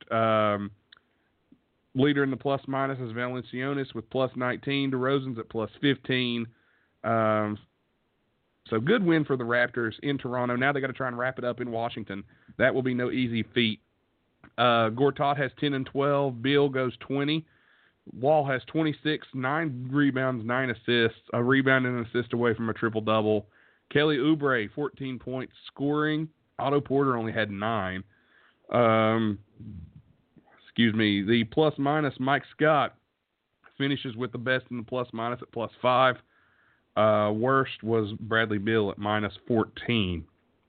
So there's that update there. What do you think, TR, about the Wizards' chances to win one in Washington and force a Game 7 coming up? Well, I'll tell you, they've looked well at home, and they have. It's strange when you read that Bradley Beal negative number because early in the series at Toronto, it seems like he can't get it going up there. And just thinking about TV executives, Toronto's one step closer, and in the event, Game 5's not a, you don't punch your ticket, but it's certainly a pivotal game in any series historically. So in the event that Indiana were to win tonight, the networks collectively will be shivering that those markets would be in the, crazy 8 or whatever it would be at that point. So we'll see what happens, but Toronto's the number 1 seed. They're a good team. It's with the rise of the Sixers and of course the Cavs. Everybody every year is just like, well, they'll put it together, etc. And it's hard to count the Bucks out, but the Sixers, as we talked with our guest last week, the Celtics rather, as we talked with our guest last week, Brad Stevens is doing a hell of a job. And if I may point out, now you know I'm getting settled in because I'm getting cocky and cynical. You and I have always talked, going back to when we interviewed Sean Grandy, about Marcus Smart being one of those kind of guys we love on our team. When the game was in question at Boston last night, you see who's on the floor, again, struggling for the ball, and then makes a key assist at the last moment, and that's Marcus Smart. So I think we might end up seeing Boston. But back to the original question, I do think that'll go 7, I'm sure, and then game will tell the true tale about how good Toronto is.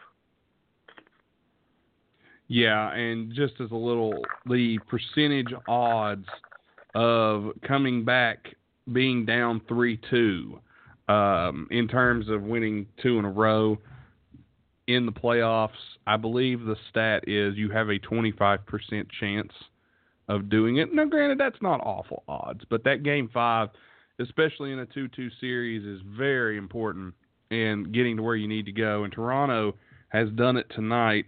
The Pacers and Cavs, it is a 2-point game in Cleveland as the Pacers have closed the gap with 1 minute and 19 seconds to go. So that one's coming down to the wire. And, man, I tell you what, that was the series that everybody had circled, and it has not disappointed. What a great series that's been. Yeah, they, as I said before, that they would be, quote, in my white trash lingo, a pain in the ass for the Cavs, but hell, I didn't see them winning, not that they won, but I didn't see them coming down the wire now in Game 5 with the series tied in Cleveland and possibly having a shot to take it down here in the stretch. So what a season. It's eerily getting reminiscent to the NFL season where, and I'm not doing this to be a homer, but, our Philadelphia Eagles ended up winning, but it seemed like, anybody's game at some point and late, and that's kind of where it's going right now with the NBA. This has been one of the most fun NBA playoffs in recent memory. I think that's fair to say. Because there's been some great games, there's been some great series, and remember a couple of years ago when it was just like, Cavs Warriors, yay. The East, nobody knows who's coming out, and Kyle Lowry misses a 3. I'm sorry, I pulled it up. Kyle Lowry has missed a 3, and Oladipo now has the rebound and is dribbling down 2 with 40 seconds left. So, but this has been one of the most fun NBA playoffs that I can remember, and we have a tie ball game. That must have been a long 3 if it was Kyle Lowry. I think you read that wrong because I meant Kyle Korver, excuse me. And remember, I only do this for a living. I call games for a living. That's awesome. But Sabonis makes a jump shot. Kyle Lowry missed a 3. Fuck you. That's at funny. least I was on time, you bastard. Go on. Yeah, that's why I've been watching my P's and Q's since I just got on here. But might get fired from another show. Hey, at least this show paid you. Oh boy! Right, all right. But we got a tie ball game in Cleveland, and it's coming right down to the wire. And this has been a really fun series. There's been some great series. I'm actually really looking forward to flipping between the NFL draft tomorrow night and the Boston-Milwaukee game because, in Boston, Terry Rozier showed up last night for Boston, Marcus Smart played some key minutes, as you mentioned earlier, and Al Horford, 22 and 14 for the Celtics to beat the Bucks. What a night he had. Yeah, I mean, he's often overlooked, and He definitely just a solid, steady, big veteran player, and kind of a typical guy that you would see flourishing under Brad Stevens.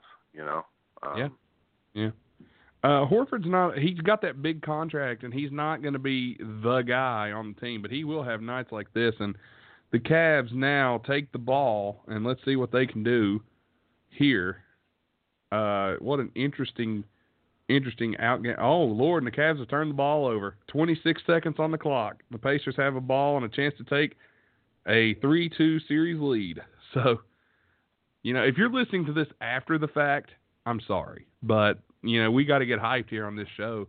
We got a great show here, and we've got a great game going on. NBA, TR, is there really a better time in the year than the NBA playoffs? Like, especially when they're as unpredictable and as fun as they are this year, because the past couple of years, the playoffs have been kind of meh, because it's like, well, we all know where this is heading. But not this year. Yeah. We don't know this year.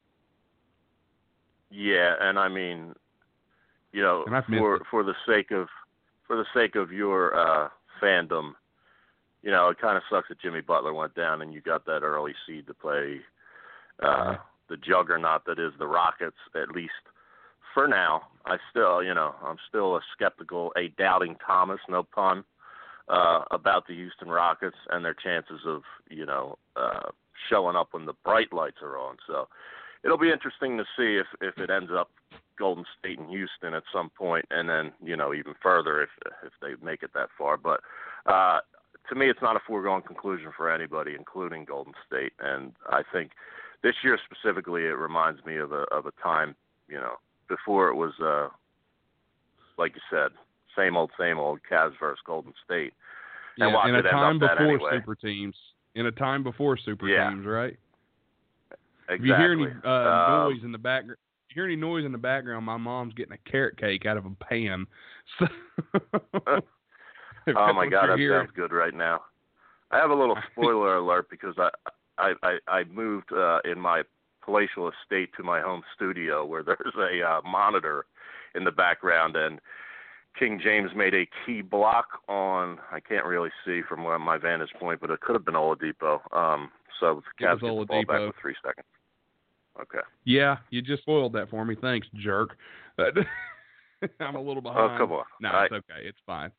It's fine. But yeah, so TR, with LeBron getting the block, and it's all tied up, they're in Cleveland. Who's getting the shot, you think? That's hard, man. It could be anybody on that team. It could be anybody. Place your bets. Who's taking the shot in Cleveland? I have a feeling. I think I know who it's going to be. Tristan Thompson for 3. No, I'm kidding. Yeah. Mom, and that carrot cake didn't turn out quite right, did it, Mom? It stuck to the pan. Bless your heart. She's been sick. I'm sorry to dive off here. My mom's been sick. I hope you feel better. And she's just looking at me like, feel shut better, up. Feel better, Mrs. Bush, from all of us here. My co-host has said, please feel better. She was very impressed by the video of you singing, by the way. It's very nice. It was a lifetime ago, and if I tried to hit any note right now, it would sound awful, but... Yeah, in case you guys haven't seen, there is a video of Mr. TR on the internet. I won't say what to search it, but if you want to share it, TR, you're more than welcome to. He's singing, and the song that he sings, not exactly a song you would think that he would sing, but he did a great job. There you go. Little teaser. Maybe my career will come back from 2004. And LeBron takes the shot, and it's good. Cavs win. Yeah, I just kind of saw that about a second before you did. Wow, they might call it off. I think they're going to look at it. I don't know if he got it off in time. Maybe he did. I don't know. I mean, who did you think was going to? I mean, honestly, you should have put the whole team. I'll tell you what. You should have known. I think yeah, they're counting. but I mean that goes along. I believe our guest is joining us. All right, ladies and gentlemen, joining us now from NBA TV and capologist from B-Ball Insiders and a writer for Bleacher Report, Mr. Eric Pincus. Thank you, Eric, for jumping on with us. Of course. Happy to do it. Thanks for having me. No problem. So you also cover the Los Angeles Lakers. Is that correct? That's correct, for Bleacher Report. Yes, sir. Yes. So I have one question for you. With you being the cap, the guy who manages or knows the cap about the NBA, has the full rundown, who do you think the Lakers try to score big in free agency? Everybody's saying Paul George, but is there somebody that we're missing that the Lakers are going to go after in free agency? Well, who are the best players potentially available? LeBron, Paul George, and before his injury, DeMarcus Cousins. Well, Cousins, I think, is lower on their radar because of that injury, and they're going to go after the best players available. And then the other guy to keep an eye on is Kawhi Leonard to see what do the Spurs do. Do they work things out with the All-Star who's been hurt all year, or do they look to trade him? So the Lakers are not thinking, like, let's find some sneaky guy that no one's thinking about. They're thinking about, like, the absolute best players in the league. And if they get a no, then they'll go on to the next question. But for right now, they're looking at the top guys. Hey, Eric, how you doing? It's TR. Echoing Nate's question, we cover a lot of X's and O's and so forth, and eye test and, other forms. But one thing that we do not really have a great knowledge of is, luxury tax sitting under the cap, so forth. Julius Randle was a guy, always mentioned trade deadlines, so forth. Is he a guy that can fit in somehow, or will he be on the way out when they go after these big free agents? Well, the timing is such that Julius can talk to other teams on July 1st, but as long as the Lakers make an offer to him, a qualifying offer before the end of June, which is not a lot of money, it's like under $6 million, right around there. It's just like a placeholder. We'll give you an offer. You won't take it at that amount, but we have the right to match a bigger offer if we can't work something out. So that he's worth more than $6 million a year, but another team might offer him $25 million, might offer him $20 million, might offer him $15 million.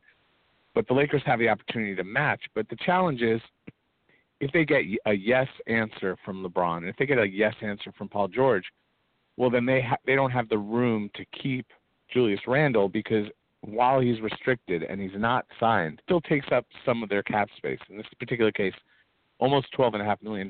That's Julius Randle unsigned. It's just the right to have him as that restricted free agent costs them that amount of money. They don't have to pay it, but it's a little hold so they can't spend elsewhere. So then it becomes a question of, can they find a trade destination for Luol Deng? Can they get rid of his bloated contract for a guy that doesn't fit what they're trying to do? And what is the cost to move it? Is it a first-round pick? Is it 2 first-round picks?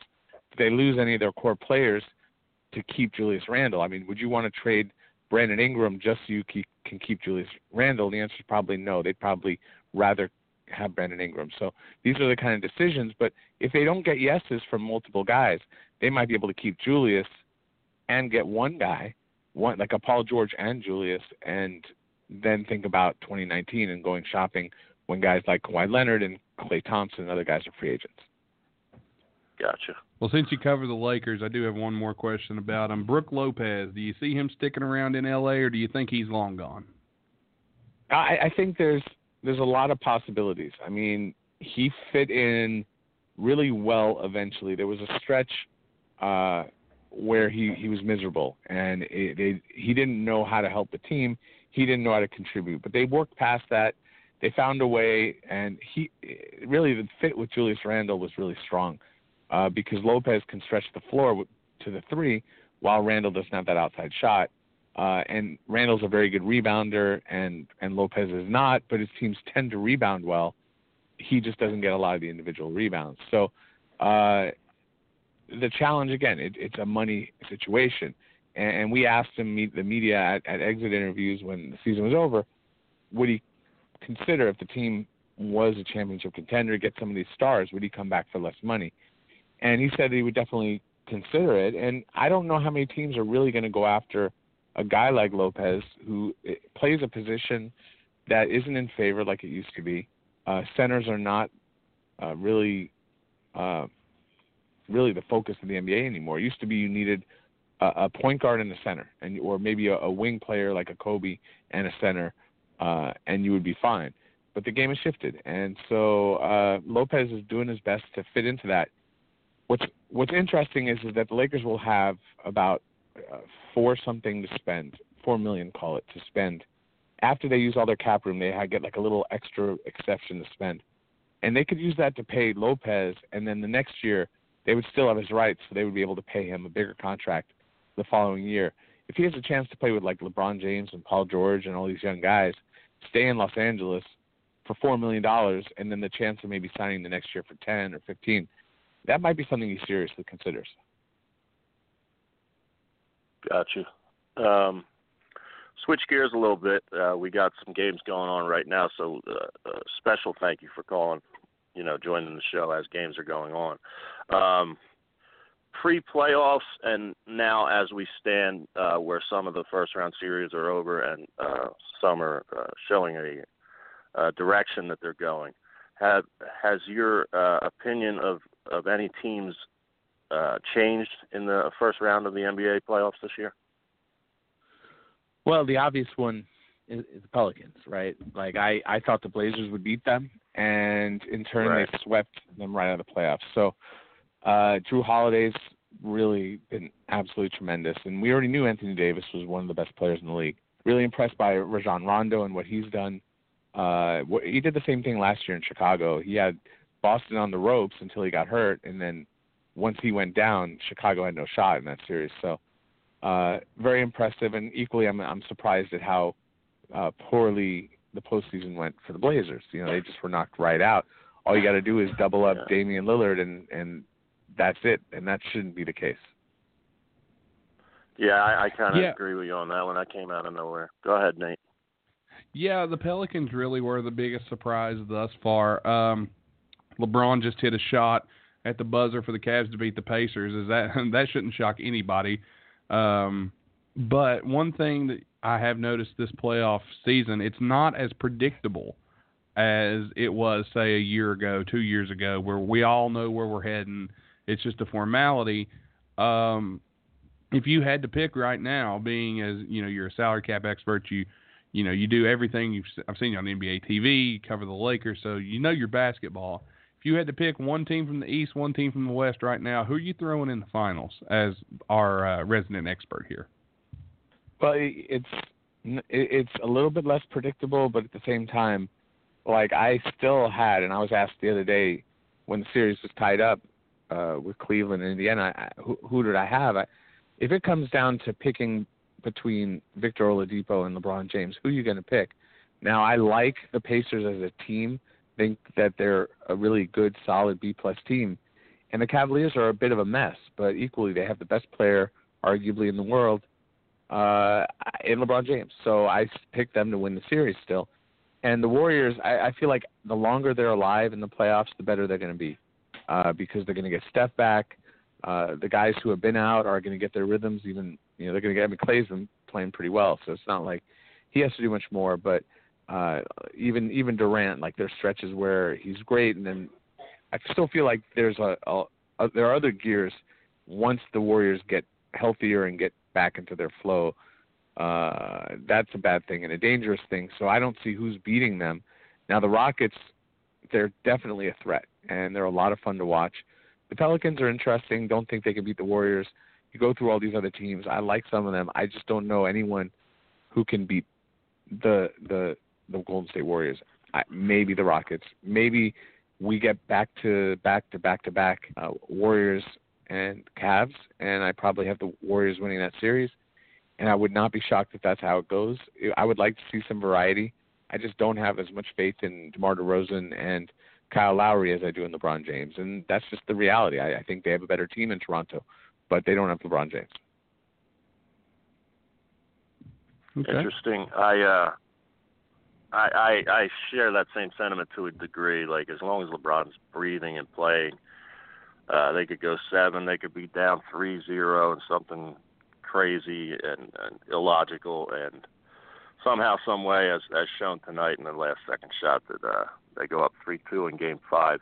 I'm a Philadelphia guy, Eric, and Nate is a T-Wolves fan. Nate has a game that I think just tipped or whatever, Game 5 there, down 3-1. Doesn't look too good there, buddy, but I'm going to skip to the Philadelphia 76ers, who I mentioned this before you came on the air. Nobody saw this coming. I have been, pranced around when I was correct, and I must say that I was wrong about certain things like Embiid. I didn't think he would play as many games as he did. And, quite frankly, I didn't see this coming. What's the feeling nationally on the Philadelphia 76ers? I know they're the darling team in some respects, but as far as just breaking it down from a perspective of do they have a chance of course they have a chance, but are they a legitimate contender to go to the finals? Well, they have a real shot. I don't think they're going to get that far, but before the season when I went through the East, I said, I think Philly is a playoff team this year.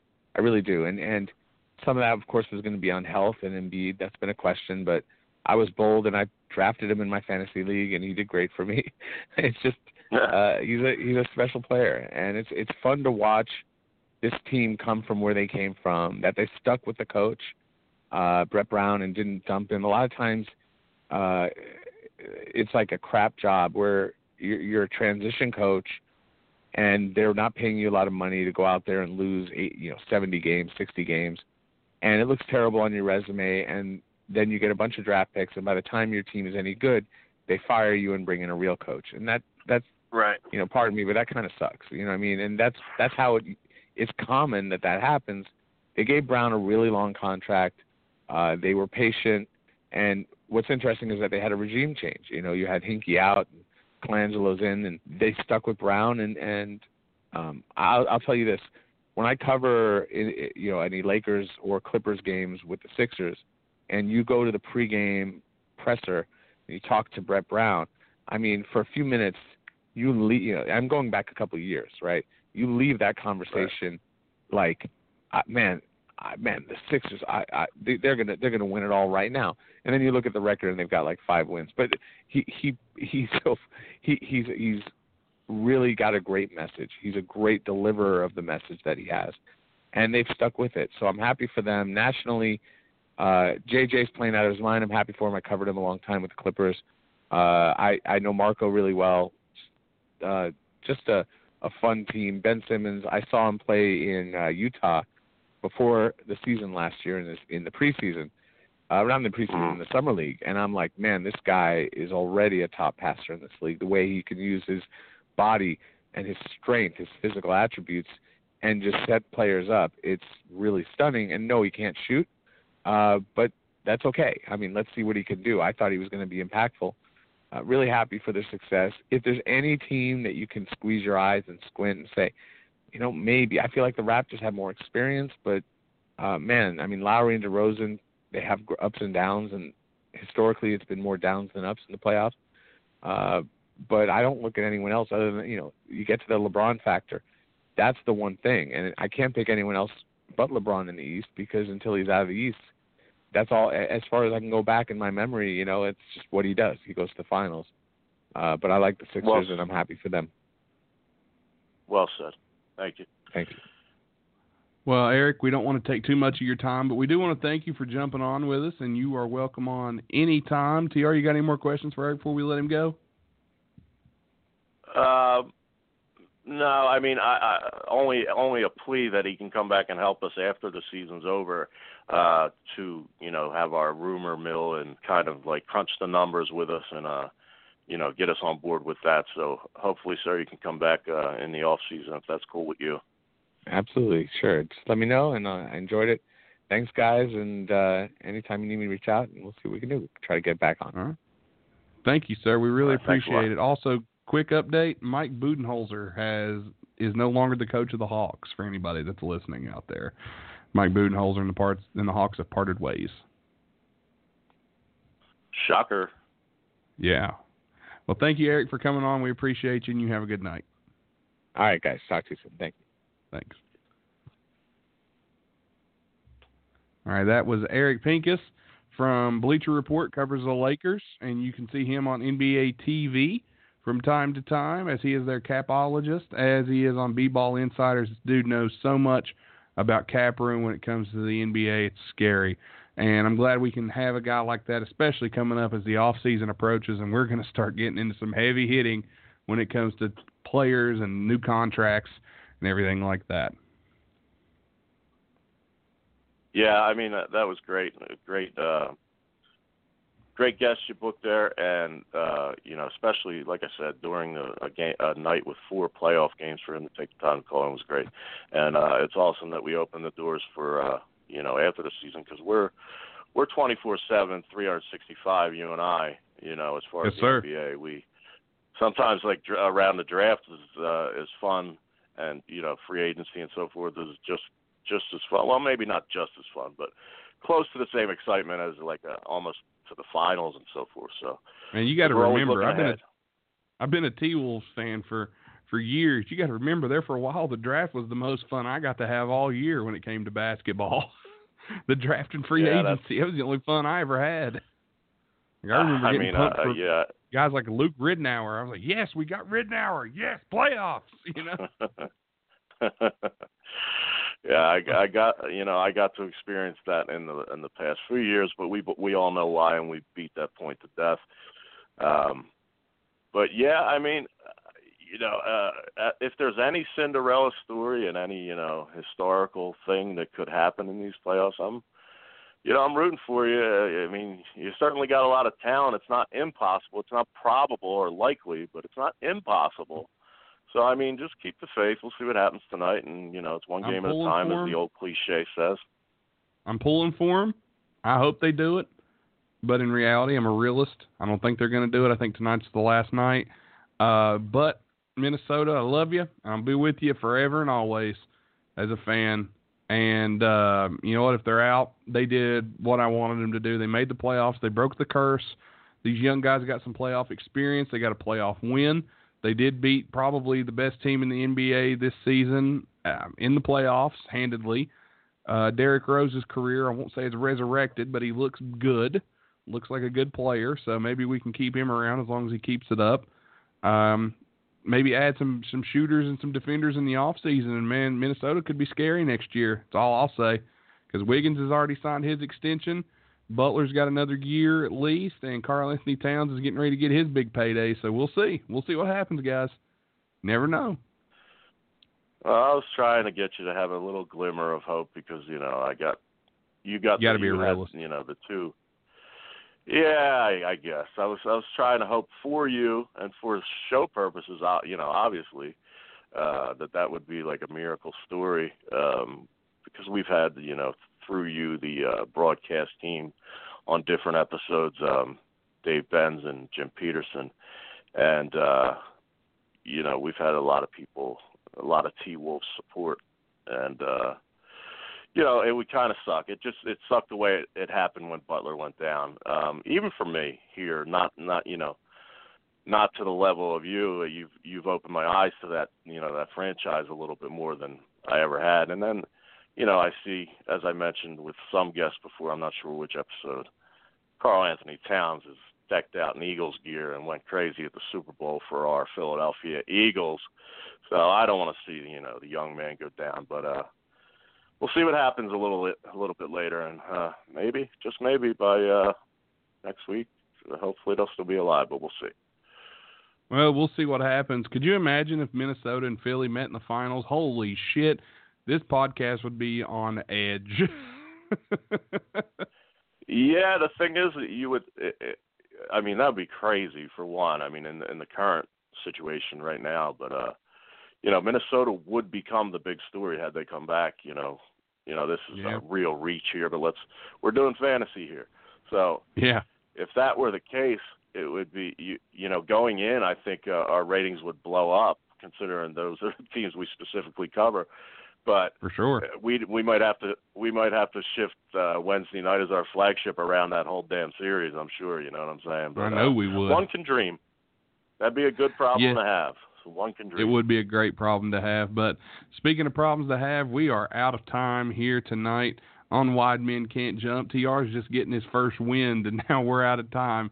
But want to thank all of our guests for coming on. Tom Moore, thanks for jumping on. Hope to have him back soon, as well as Eric Pincus. Great guest. Really appreciate you guys jumping on. Thanks to Jeff for calling in. Thanks to you for listening out there. And check out our sponsors, the law offices of Stephen P. New at newlawoffice.com. That's newlawoffice.com. Makeup by Kennedy. She's at facebook.com/makeupkennedy. And wowfreecam.com. Check them out as well for all your needs. Big thank you to our buddies in Down in Round 3 for the intro song, Something in the Water. TR, thank you for jumping on with me here tonight. I want to give you guys a chance. Follow us on Facebook. We're Wide Men Can't Jump. We are on Twitter at Wide Jump. Give us a follow. We'll follow you back. Instagram, Wide Men Can't Jump. Follow us there. We're on there as well. Make sure you show us some love on iTunes. If you listen to us on iTunes, leave us a 5-star rating. It helps the show out tremendously. Please and thank you. Leave a positive review. Check us out. We're on iTunes, Apple Podcasts, Google Play, Podcast Addict, Stitcher, iHeartRadio, Pod Paradise, Podbean, anywhere you can think to find a podcast, we're there. Just Google or just look at Wide Men Can't Jump. Thanks to Blog Talk Radio. You can find our archives there at blogtalkradio.com/widemencan'tjump. Check out our other shows on our network, including the Tim and Tom Show, the Wide Men Can't Score Show, which is the hockey show on Monday. We also have the Sunday Night Roundtable every Sunday night. And any NFL fans, make sure you check out our NFL Draft Breakdown. Check it out. We go through the whole first round. So check it out with our guest, Thomas Bain, who really knows his stuff. TR, anything you want to add, buddy? No, I just we're going home, so to speak, in wrestling language, and I almost feel like Brock Lesnar because I came on like a part-time contract tonight. But everything's cool. Everything's cool. I mean, once again, a public apology to Tom Moore, who I pestered to come on, including late this afternoon, and then when we finally get a chance to have him on, I wasn't there. So I apologize to Tom and to our listeners, and we're gonna tighten this ship up, and we're gonna go forward. And good job, Nate, for handling it, and I can't wait to listen back. All right. Well, for TR, and I'm Nate Bush. Thanks to our guests again. Thank you for listening. Hope you've enjoyed the show. TR, take us home, man. Peace.